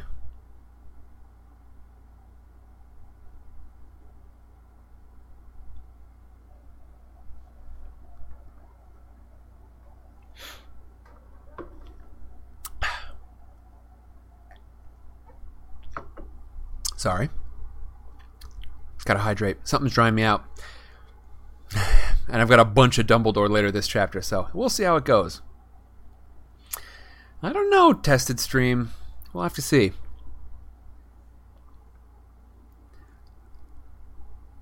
Let's see. When can we take the actual test? Soon as we're 17. That's only March for me. Yeah, but you wouldn't be able to operate in here, not in the castle. It's not the point, is it? Everyone would know that I could operate if I want to. Ron was not the only one who seemed to be excited at the prospect of apparition. All that day there was much talk about the forthcoming lessons. A great deal of store was set by being able to vanish and reappear at will. Well, heck yeah there is. It's teleportation. Come on, folks. How cool would it be if we could just... Seamus clicked his fingers to indicate disappearance. My cousin Fergus does it just to annoy me. You wait till I can do it back and never have another peaceful moment. Lost in visions of this happy prospect, he flicked his wand a little too enthusiastically, so that instead of producing the fountain of pure water that was the object of today's charms lesson, he let out a hose-like jet that ricocheted off the ceiling and knocked Professor Flitwick flat on his face. Harry's already operated, Ron told a slightly abashed Seamus, after Professor Flitwick had dried himself off with a wave of his wand and set Seamus lines. I am a wizard, not a baboon brandishing a stick. Someone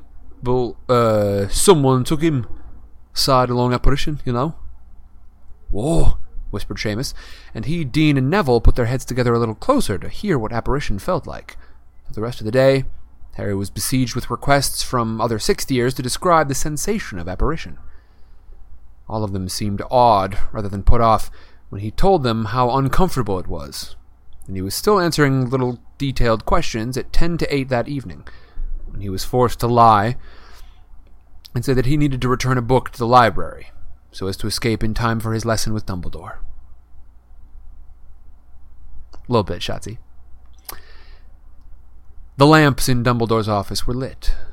The portraits of previous headmasters were snoring gently in their frames, and the pensieve was ready upon the desk once more. Dumbledore's hands lay on either side of it, the right one as blackened and burnt-looking as ever. It did not seem to have healed at all, and Harry wondered, for perhaps the 100th time, what had caused such a distinctive injury. But he did not ask. Dumbledore had said that he would know eventually, and there was, in any case, another subject he wanted to discuss. But before Harry could say anything about Snape and Malfoy, Dumbledore spoke. "I hear that you met the Minister for Magic over the Christmas." "Over the Christmas? What?" "I hear that you met the Minister of Magic over Christmas." "Yes," said Harry. "He's not very happy with me." "No," said Dumbledore. Sighed Dumbledore. "He was not very happy with me either. We must try not to sink beneath our anguish, Harry, but battle on." Harry grinned. "He wanted me to tell the wizarding community that the Ministry's doing a wonderful job." Dumbledore smiled. "It was Fudge's idea originally, you know. During his last days in office, when he was desperately trying to cling to his post, he sought a meeting with you, hoping that you would give him your support." "After everything Fudge did last year," said Harry angrily. "After Umbridge?" "I told Cornelius that there was no chance of it, but the idea did not die when he left office. Within hours of Scrimgeour's appointment, we met, and he demanded that I arrange a meeting with you." "So that's why you argued," Harry blurted out. "It was in the Daily Prophet." "The Prophet is bound to report the truth occasionally," said Dumbledore, "if only accidentally."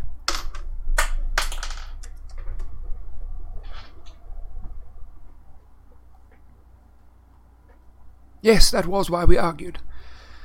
Well, it appears that Rufus found a way to corner you at last." "He accused me of being Dumbledore's man through and through." "How very rude of him." "I told him I was." Dumbledore opened his mouth to speak and then closed it again. Behind Harry, Fawkes the Phoenix let out a low, soft, musical cry. To Harry's intense embarrassment, he suddenly realized that Dumbledore's bright blue eyes looked rather watery, and he stared at his own knees. When Dumbledore spoke, however, his voice was quite steady. "I'm very touched, Harry." "Scrimgeour wanted to know where you go when you're not at Hogwarts," said Harry, still looking fixedly at his knees. "Yes, he is very nosy about that," said Dumbledore, now sounding cheerful, and Harry thought it safe to look up again. "He has even attempted to have me followed. Amusing, really, he set Dawlish to tail me. It wasn't kind. I've already been forced to jinx Dawlish once. I did it again with the greatest regret." "So, they still don't know where you're going?" asked Harry, hoping for more information on this intriguing subject, but Dumbledore merely smiled over the top of his half-moon spectacles. "No, they don't, and the time is not quite right for you to know either. Now I suggest that we press on, unless there is anything else." "There is, actually, sir," said Harry. "It's about Malfoy and Snape." "Professor Snape, Harry?" "Yes, sir. I overheard them during Professor Slughorn's party. Well, I followed them, actually." Dumbledore listened to Harry's story with an impassive face. When Harry had finished, he did not speak for a few moments, and then said, "Thank you for telling me this, Harry, but I suggest that you put it out of your mind. I do not think that it is of great importance." "Not of great importance," repeated Harry incredulously. "Professor, did you understand?" "Yes, Harry, blessed as I am with extraordinary brain power, I understood everything you told me," said Dumbledore, a little sharply. "I think you might even consider the possibility that I understood more than you did. Again, I am glad that you have confided in me, but let me reassure you, you have not told me anything that causes me disquiet." Harry sat in seething silence, glaring at Dumbledore. What was going on? Did this mean that Dumbledore had indeed ordered Snape to find out what Malfoy was doing, in which case he had already overheard everything Harry had just heard? In which case he had already heard everything Harry had just told him from Snape? Or was he really worried by what he had heard, but pretending not to be? "So, sir," said Harry, in what he hoped would be a polite, calm voice, "you still definitely trust—" "I have been tolerant enough to answer that question already," said Dumbledore, but he did not sound very tolerant anymore. "My answer has not changed." "I should think not," said a snide voice. Phineas Nigellus was evidently only pretending to sleep. Dumbledore ignored him.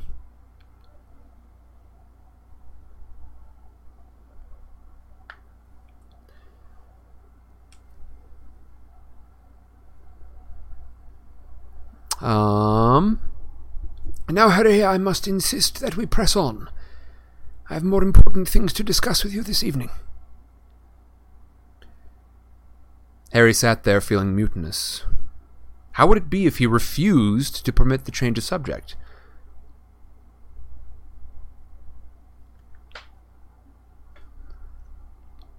If he insisted upon arguing the case against Malfoy? As though he had read Harry's mind, Dumbledore shook his head.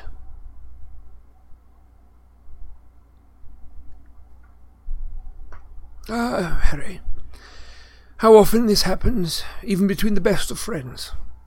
Each of us believes that what he has to say is more important than anything the other might have to contribute."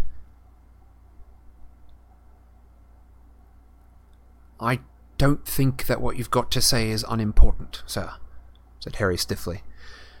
"Well, you're quite right, because it is not," said Dumbledore.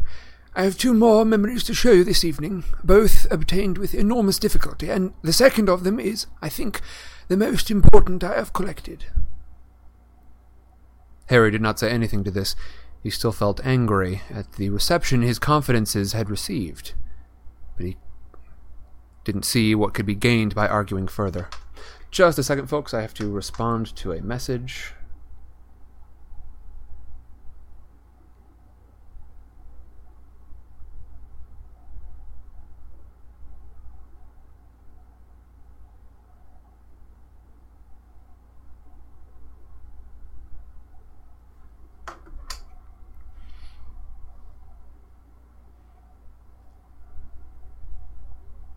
All right. "So," said Dumbledore, in a ringing voice, "we meet this evening to continue the tale of Tom Riddle, whom we last left poised on the threshold of his years at Hogwarts. You will remember how excited he was to hear that he was a wizard, that he refused my company on a trip to Diagon Alley, and that I in turn warned him against continued thievery when he arrived at school. Well, the start of the school year arrived, and with it came Tom Riddle, a quiet boy in his second-hand robes who lined up with the other first-years to be sorted.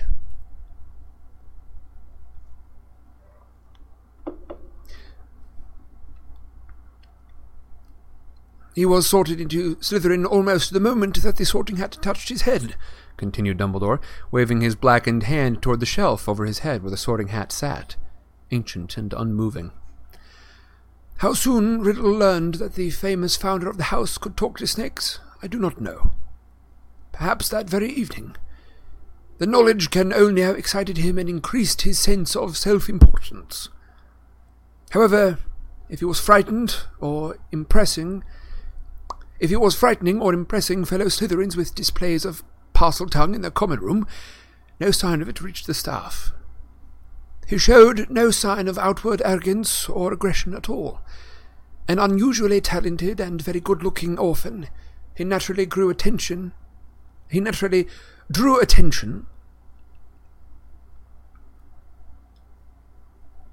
and sympathy from the staff almost from the moment of his arrival. He seemed polite, quiet, and thirsty for knowledge. Nearly all were most favourably impressed by him." "Didn't you tell them, sir, what he'd been like when you met him at the orphanage?" asked Harry. "No, I did not. Though he had shown no sign of remorse, it was possible that he felt sorry for how he had behaved before, and was resolved to turn over a fresh leaf. I chose to give him that chance.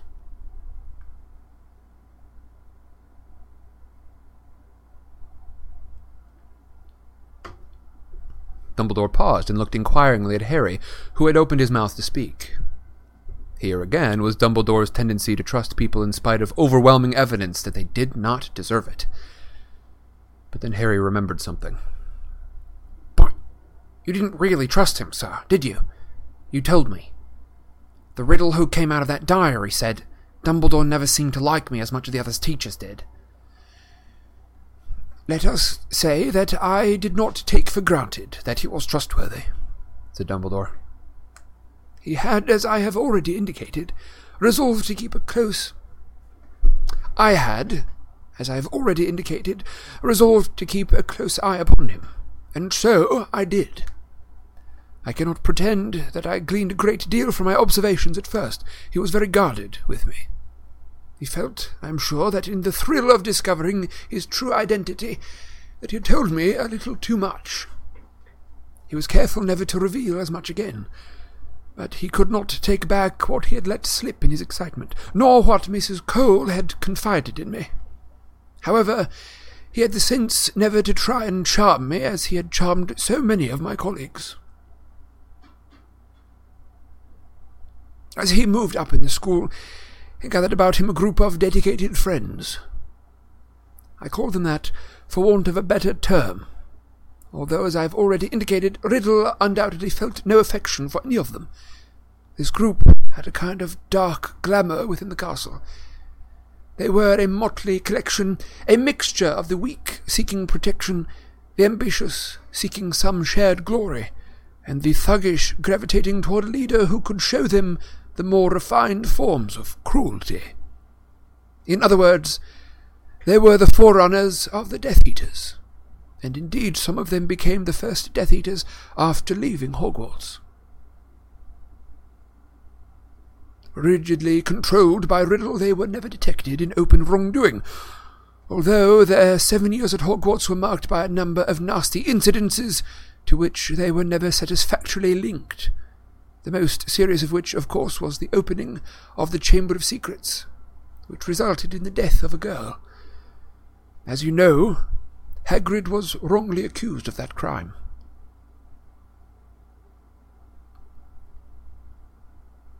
I have not been able to find many memories of Riddle at Hogwarts, said Dumbledore, placing his withered hand upon the pensive. Few who knew him were prepared to talk about him. They were too terrified.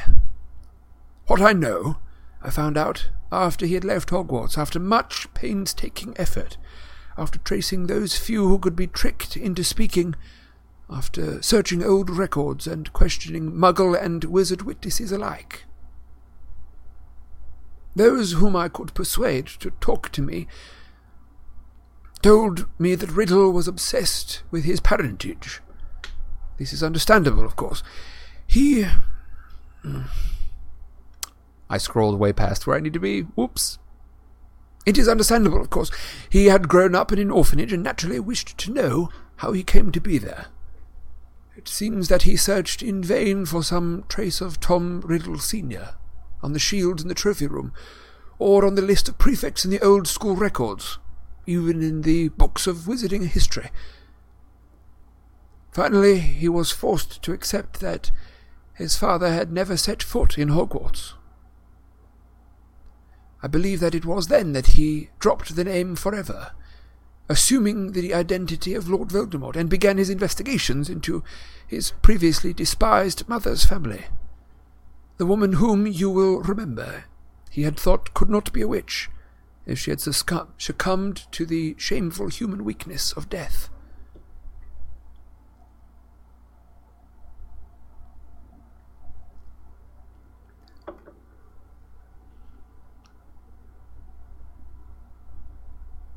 All that he had to go upon was the single name, Marvolo, which he knew from those who ran the orphanage had been his mother's father's name.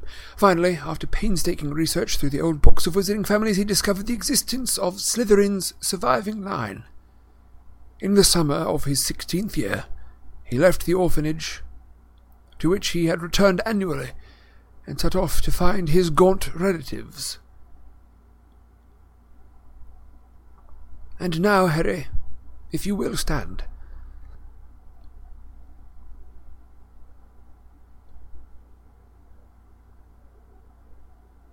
Dumbledore rose, and Harry saw that he was again holding a small crystal bottle filled with swirling, pearly memory. I was very lucky to collect this, he said as he poured the gleaming mass into the pensieve, as you will understand when we have experienced it. Shall we? Harry stepped up to the stone basin and bowed obediently until his face sank through the surface of the memory. He felt the familiar sensation of falling through nothingness, and then landed upon a dirty stone floor in almost total darkness.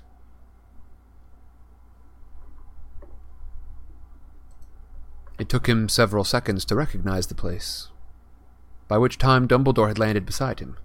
The Gaunts' house was now more indescribably filthy than ever, than anywhere Harry had ever seen. The ceiling was thick with cobwebs, the floor coated in grime, moldy and rotting food lay upon the table amidst a mass of crusted pots. The only light came from a single guttering candle, placed at the feet of a man with hair and beard so overgrown Harry could see neither eyes nor mouth. He was slumped in an armchair by the fire.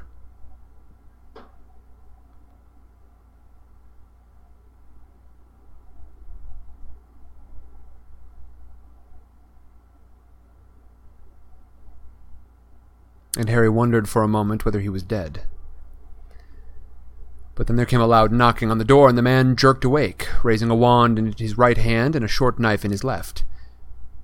The door creaked open. There on the threshold, holding an old-fashioned lamp, stood a boy Harry recognized at once. Tall, pale, dark-haired, and handsome. The teenage Voldemort.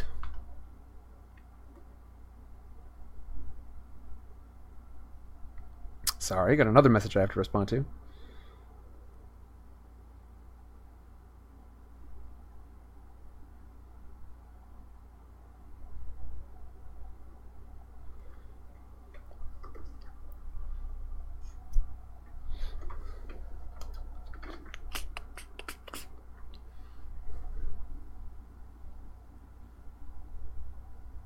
Voldemort's eyes moved slowly around the hovel and then found the man in the armchair. For a few seconds they looked at each other. Then the man staggered upright, the many empty bottles at his feet clattering and tinkling across the floor. "You!" he bellowed. "You!" And he hurtled drunkenly at Riddle, wand and knife held aloft. "Stop!" Riddle spoke in Parseltongue. The man skidded into the table, sending moldy pots crashing to the floor. He stared at Riddle. There was a long silence while they contemplated each other. The man broke it. And this is in Parselmouth. I'll let you know when we stop speaking in Parselmouth here. "You speak it." "Yes, I speak it," said Riddle. He moved forward into the room, allowing the door to swing shut behind him. Harry could not help but feel a resentful admiration for Voldemort's complete lack of fear. His face merely expressed disgust and, perhaps, disappointment. "Where is Marvolo?" he asked. "Dead," said the other. "Died years ago, didn't he?" Riddle frowned. "Who are you, then?" "I'm Morphin, ain't I?"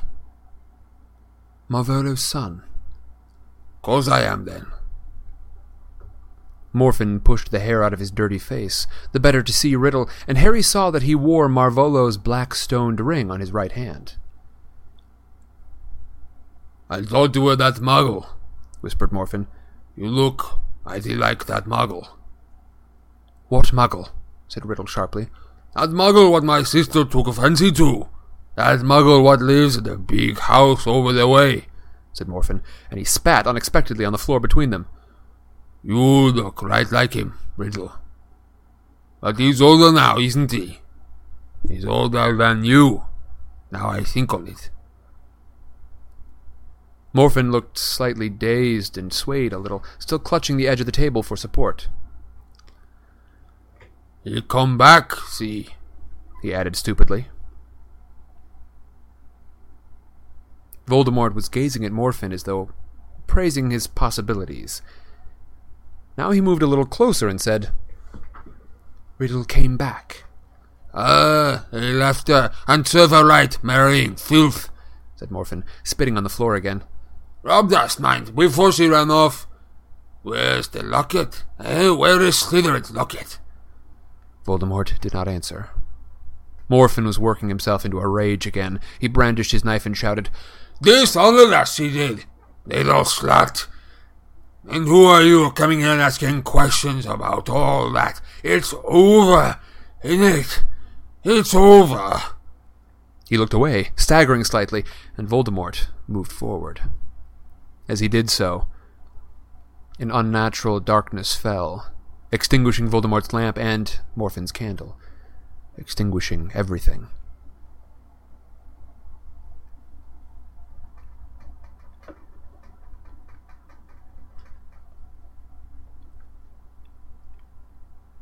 Dumbledore's fingers closed tightly around Harry's arm, and they were once again soaring back into the present. The soft golden light in Dumbledore's office seemed to dazzle Harry's eyes after that impenetrable darkness. Saratoga Seth, welcome to Scooter Patrol. Good to have you here. Is that all? Said Harry at once. Why did it go dark? What happened? Because Morfin could not remember anything from that point onward, said Dumbledore, gesturing Harry back into his seat. When he awoke the next morning, he was lying on the floor, quite alone. Marvolo's ring had gone. Meanwhile, in the village of Little Hangleton, a maid was running along the high street, screaming that there were 3 bodies lying in the drawing-room of the big house. Tom Riddle Sr., and his mother and father. The Muggle authorities were perplexed. As far as I'm aware, they do not, to this day, know how the Riddles died, for the Avada Kedavra curse does not usually leave any sign of damage. The exception sits before me, Dumbledore added, with a nod to Harry's scar. The Ministry, on the other hand, knew at once that this was a wizard's murder. They also knew that a convicted Muggle-hater lived across the valley from the Riddle house, a Muggle-hater who had already been imprisoned once for attacking one of the murdered individuals. So the Ministry called upon Morfin. They did not need to question him, to use veritaserum or legilimency. He admitted to the murder on the spot, giving details only the murderer could know. He was proud, he said, to have killed the Muggles, had been awaiting his chance all these years. He handed over his wand, which proved at once to be the one used to kill the Muggles, and he permitted himself to be led off to Azkaban without a fight. All that disturbed him was the fact that his father's ring had disappeared. He'll kill me for losing it, he told his captors over and over again. He'll kill me for losing his ring. And that apparently was all that he ever said again. He lived out the remainder of his life in Azkaban, lamenting the loss of Marvolo's last heirloom, and is buried beside the prison, alongside the poor souls who have expired within its walls.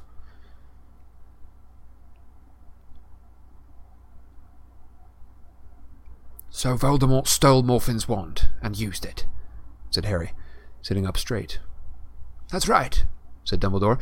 We have no memories to show this, but I think we can be fairly sure what happened. Voldemort stupefied his uncle, took his wand, and proceeded across the valley to the big old house over the way. There he murdered the Muggle man who had abandoned his witch mother, and for good measure his Muggle grandparents, thus obliterating the last of the unworthy Riddle line, and revenging himself upon the father who never wanted him. Then he returned to the gaunt hovel, performed the complex bits of magic that would implant a false memory in his uncle's mind, laid Morfin's wand beside his unconscious owner, pocketed the ancient ring that he wore, and departed.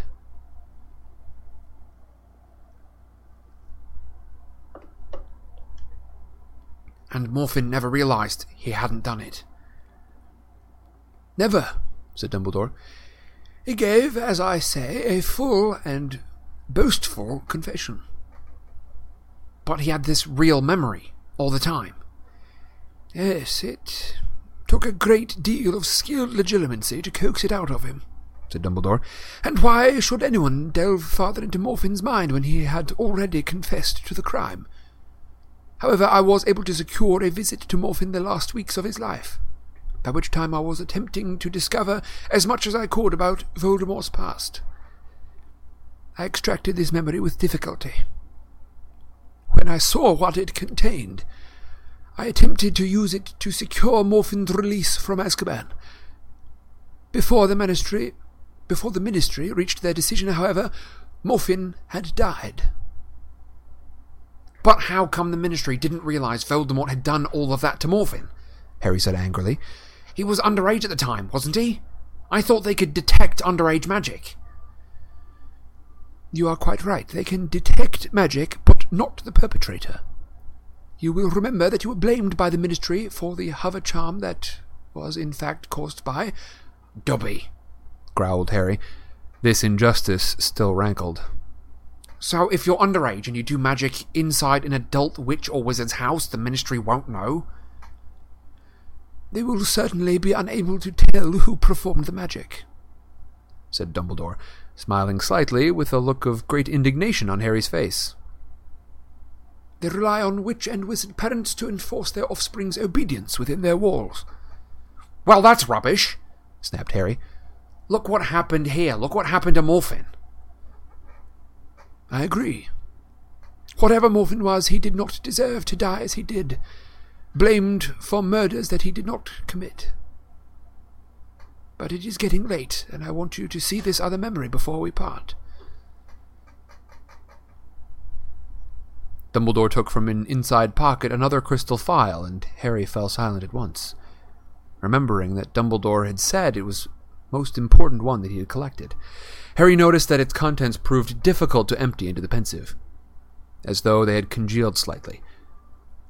Did memories go bad? This will not take long, said Dumbledore, when he had finally emptied the phial. We shall be back before you know it. Once more into the Pensieve, then.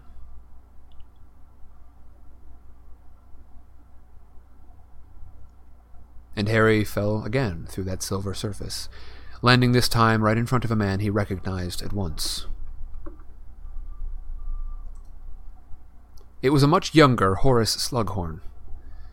Harry was so used to him bald that he found the sight of Slughorn with thick, shiny, straw-colored hair quite disconcerting. It looked as though he had had his head thatched, though there was already a shiny, galleon-sized bald patch on his crown.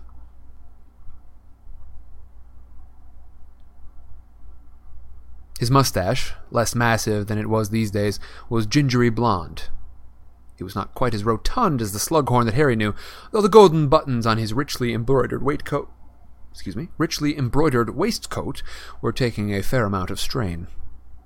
His little feet rested comfortably upon a velvet pouf.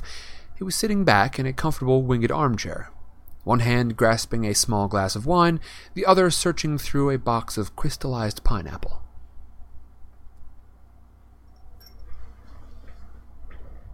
Harry looked around as Dumbledore appeared beside him and saw that they were standing in Slughorn's office.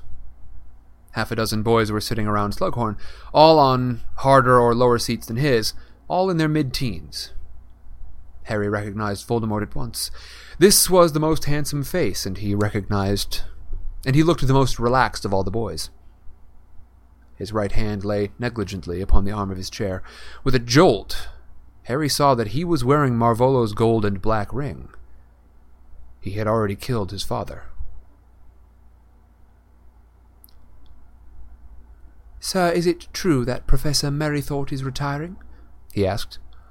Tom, if I knew I couldn't tell you, said Slughorn, wagging a reproving, sugar-covered finger at Riddle. though ruining the effect slightly by winking. "I must say I would like to know where you get your information, boy. The more knowledgeable than half the staff you are." Riddle smiled. The other boys laughed and cast him admiring looks. "What with your uncanny ability to know things that you shouldn't, and your careful flattery of the people who matter. Thank you for the pineapple, by the way. You are quite right. It is my favorite." As several of the boys tittered, something very odd happened. The whole room was suddenly filled with a thick white fog, so that Harry could see nothing but the face of Dumbledore, who was standing beside him. Then Slughorn's voice rang out through the mist, unnaturally loudly. "You'll go wrong, my boy. Mark my words."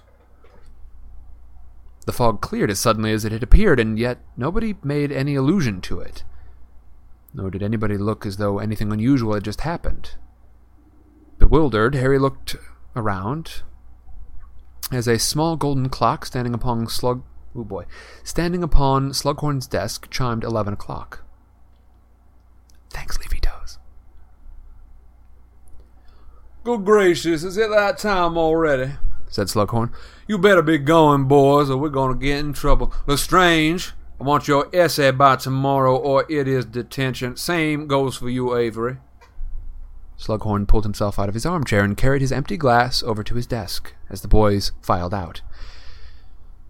Voldemort, however, stayed behind. Harry could tell he dawdled deliberately, wanting to stay in the room and be the last with Slughorn. "Look sharp, Tom," said Slughorn, turning around and finding him still present.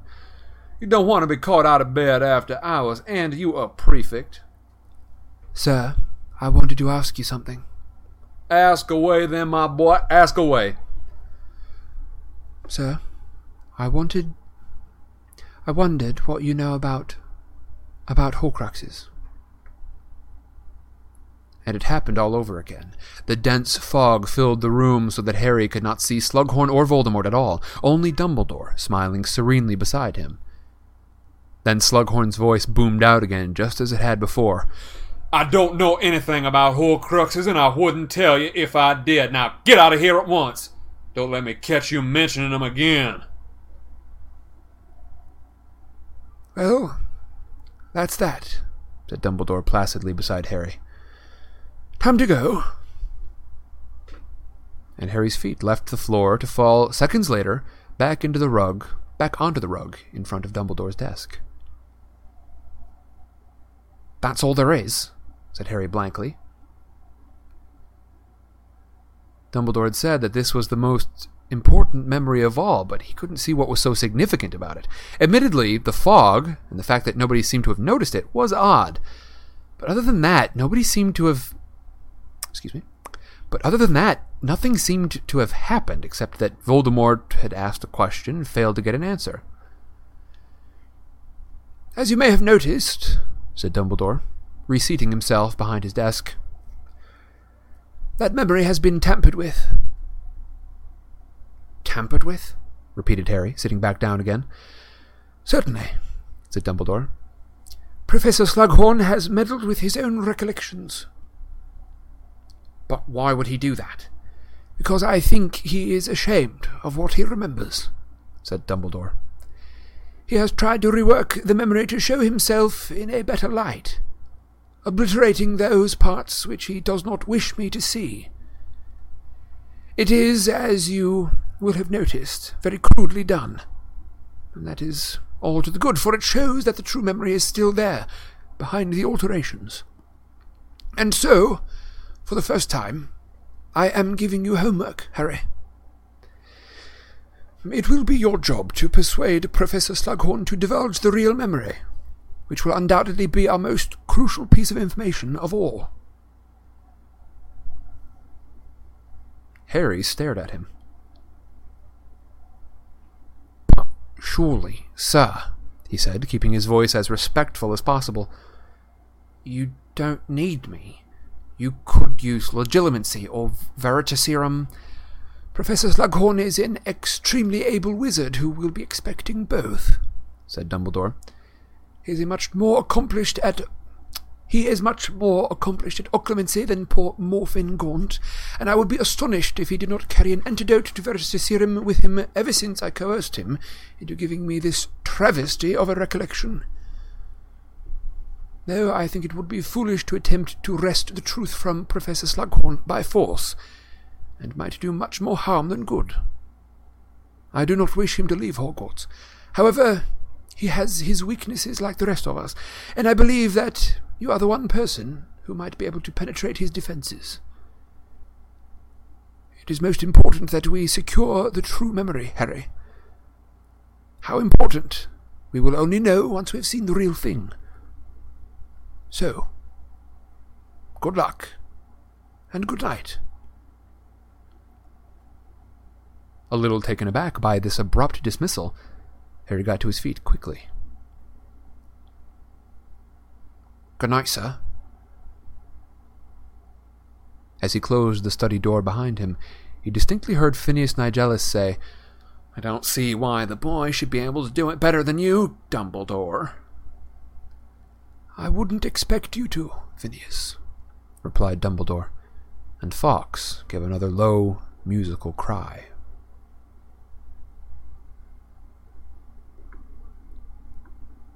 And that is the end of our chapter. Don't forget, folks, check out the new wiki. That's right, we've got a wiki. It is mostly Dungeon World stuff right now, but I will be adding on to it for other things, some of the other things that we do here. Sidecarstories.fandom.com. I'm going to put that in the chat as well. Let's see.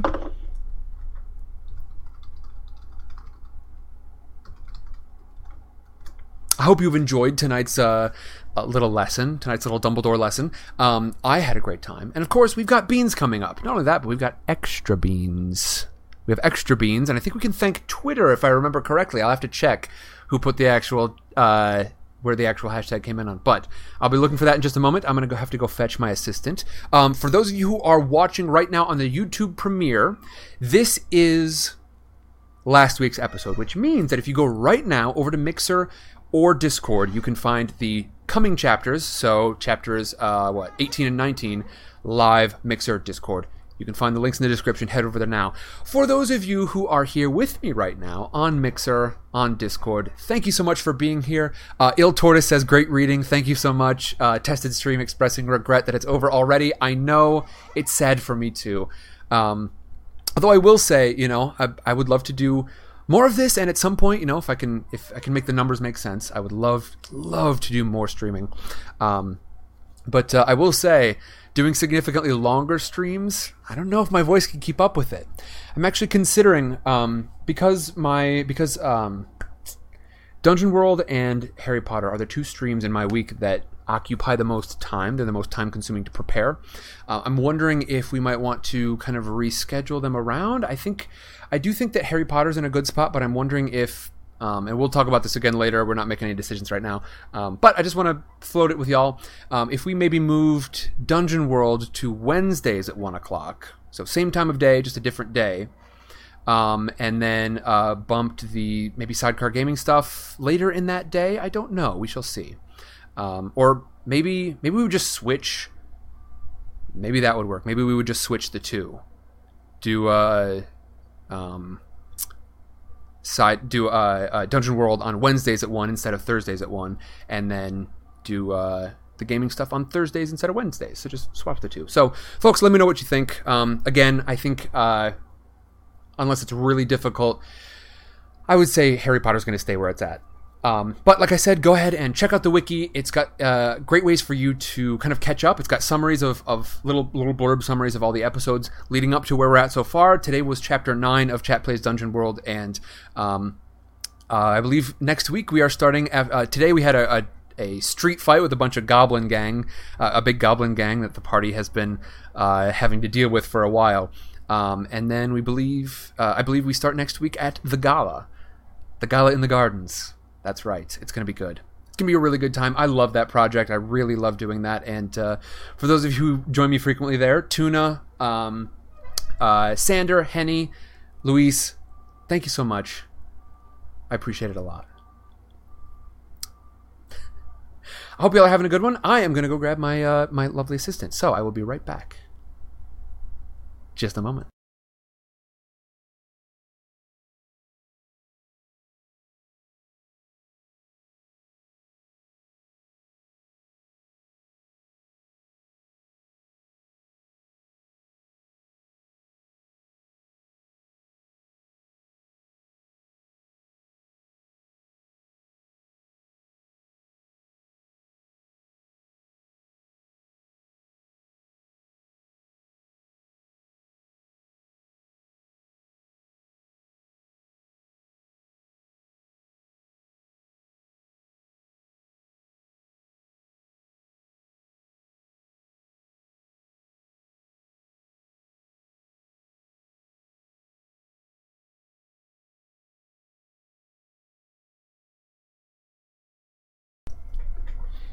In the drawer.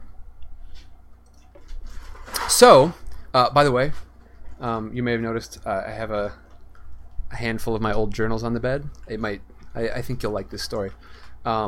Typically, they live right there, but as I was prepping earlier today, like 5 minutes before my earlier stream, took a big old glug of water. The first tiny bit went down the wrong pipe, and I had to cough.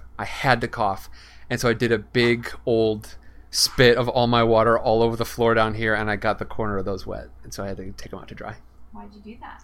It just went down the wrong pipe. Oh, which reminds me, I need more water. I'll be right back. Oh. As you can see, Grandpa Sam. I like Grandpa Sam.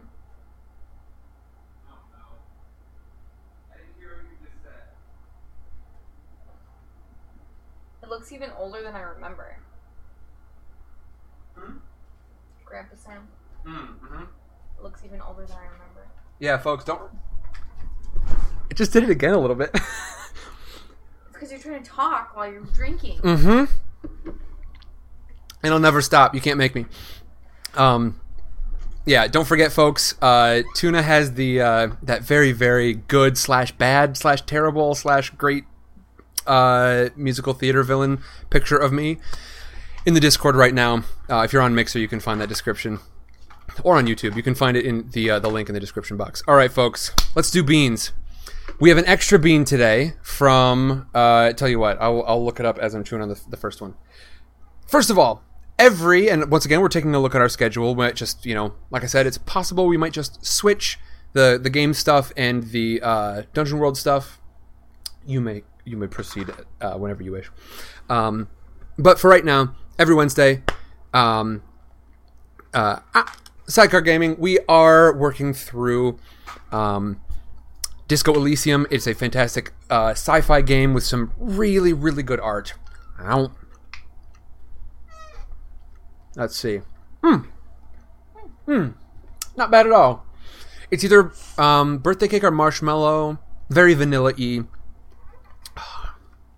It's nice to start out with a good one. Hopefully it doesn't last long. I think just in terms of percentages, it's more likely to be birthday cake, because I think we ran out of most of the schmala ones. So I'm going to go birthday cake. Yeet. Yeet! Happy early birthday. It's a pretty good one overall. All right. I also didn't do any of the thing that I said I was going to do, did I? There are 3 schmala ones and 3 birthday cake ones left. Colored ones. I see. So I don't know 1 out of 1. where you're getting your math from, but Are they both from the same batch? I thought the marshmallow ones were from an older batch. Oh. Well, I got it regardless. Nailed it. Okay. Here it is. Got that pulled up. We're all good. Next up, Chat Plays Dungeon World. Again, folks, I can't tell you how excited I am about this project. It is the most fun thing that I am doing with the channel right now. I love tabletop RPGs. I'm a decent DM, right? yeah. I've taught a couple of workshops on it, online and in person. I love doing it. I've learned a ton about it. She's wearing my flip-flops, and they look like big old diving flippers. But I would really encourage you to check that out. Again, if you want to catch up quickly, you can head over to the new wiki. Sander, thank you very much for helping me set that up. Sidecarstories.fandom.com. Ow.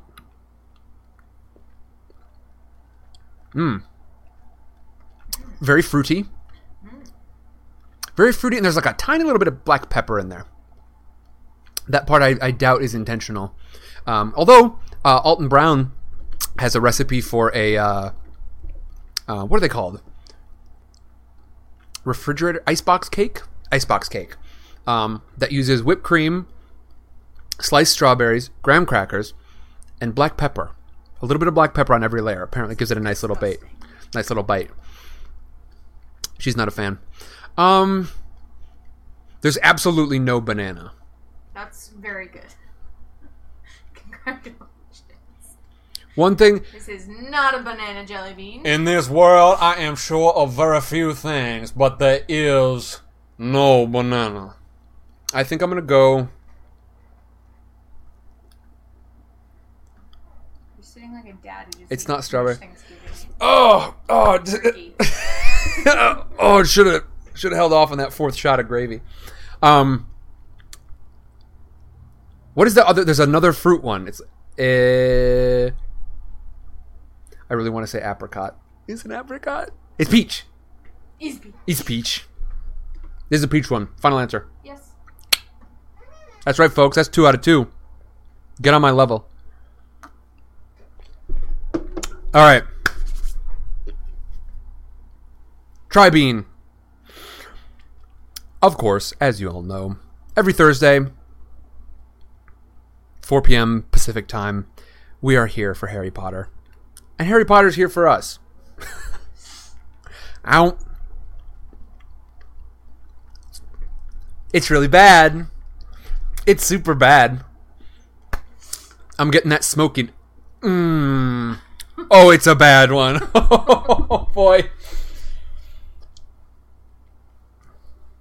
Hold on. What was that? I pushed my mic away and she stepped away. What was that you just did right now? It's like you're trying to get the smell away from them. I don't know why. This is a 4D experience here at Sidecar Stories. Doggish, have a good one. Put this on my resume. That's not the first time I've been told that. It's very bad. At first I thought I was getting a little bit of that smoke, like the stink bug one. But I got a lot of the hork. There's a lot of hork, which of course, for those of you who have been around long enough for our tasting notes, our terms of art, hork indeed, Shotzi.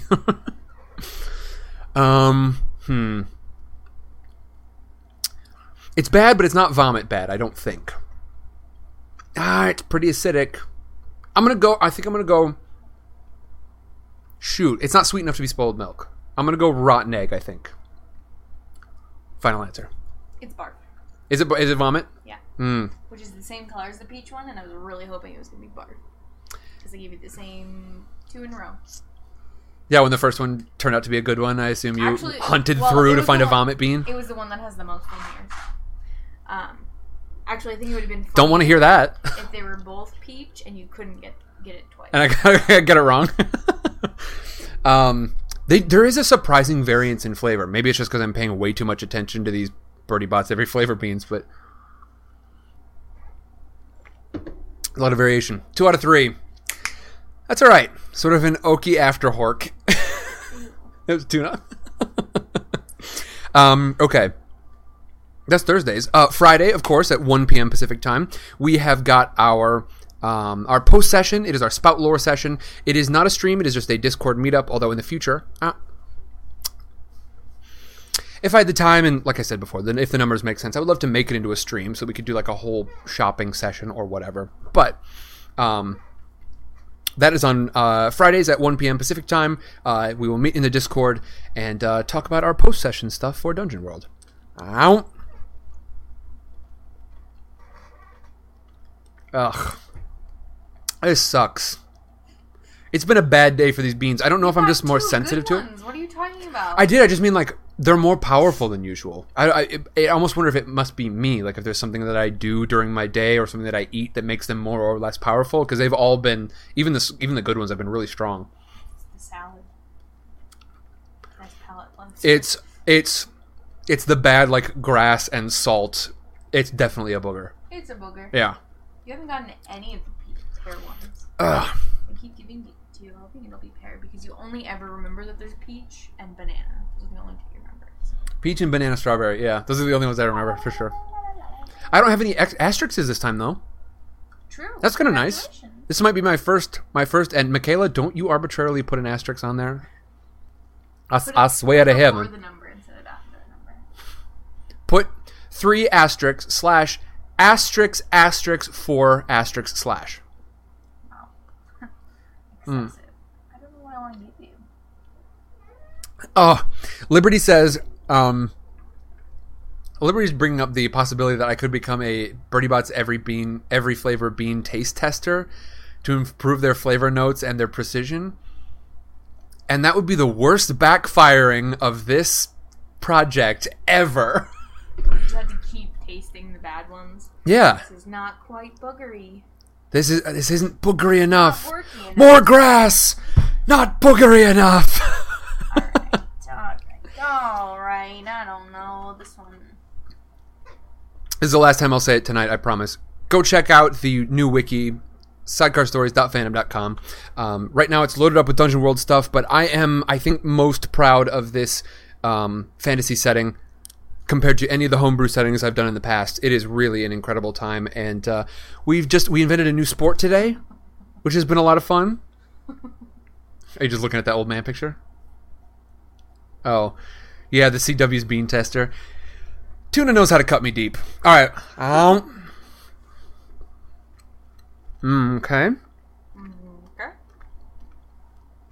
This one is definitely fruitsome. But one of the bad ones, I think it's like Stinky Sock or Rotten Milk, is fruitsome too.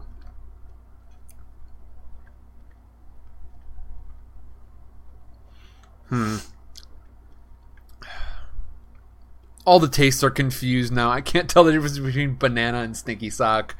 This sucks. Okay. I don't think this is supposed to be a good bean. I don't taste the bitterness of the dish soap. I'd never imagined myself ever doing this sort of thing. This is the... I'm not picking up...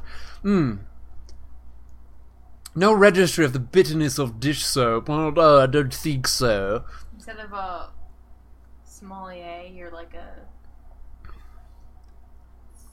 Beanie-a. Small bean. Small bean?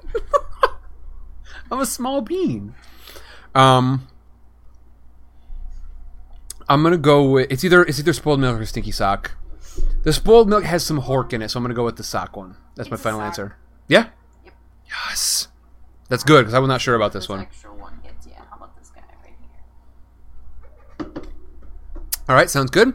And, folks, this week's Extra Bean is brought to you by Kimberly Hoffman. That's right, folks. Kimberly Hoffman, at Spider Author on Twitter. Thank you very much for spreading the word about the show. And y'all can thank Spider Author on Twitter for this extra bean. Let's do this thing. Don't forget, folks, if you share this show with the hashtag HPOutloud, that's extra beans. That's extra beans in the pot. Ow! What's going on here? All right, here we go. Ow! It's a bad one. Oh my God! I'm telling you, what makes them so strong on a particular day?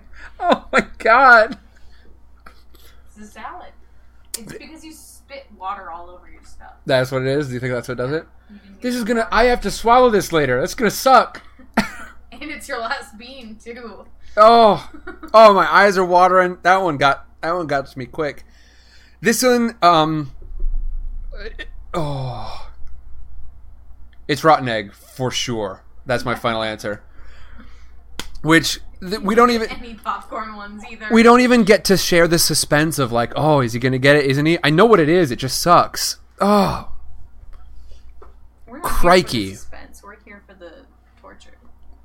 Oh, I have to swallow this, and I'm telling you, folks, if you're new to this. When it hits the back of the tongue is when it's the very, very worst. There's so much hork to this. This one is twice as bad as the vomit bean that we had before. It's so bad. Oh. Yeah, but now you're just like sitting with Stuck all up in my teeth. If I don't chew on it a while and let it go back slowly, taking it all at once will be very bad. Do it. No, I'm not gonna do it. I can't spit it up either. If you puke. Sure. It's not close enough. I'm not gonna make it. Misery. This is such a stupid tradition. You did this. And scene. I got it back. It actually wasn't as bad going down the hatch as I thought it was going to be, but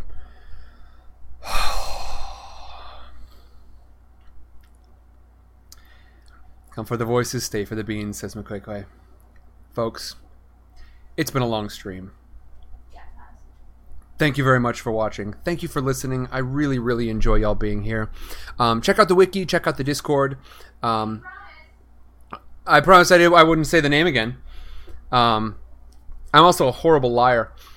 I really appreciate you all being here. I look forward to talking to you again soon. And for all the new faces in, I'm definitely not going to be able to remember them all. I'm sorry, but thank you so much for joining in. Thanks for giving the program a try, and thank you for joining us in our discussions.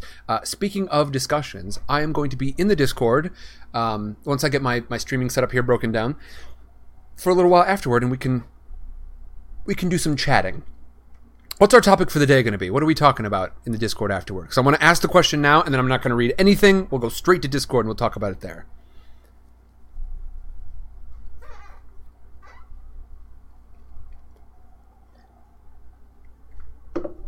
Let's talk about...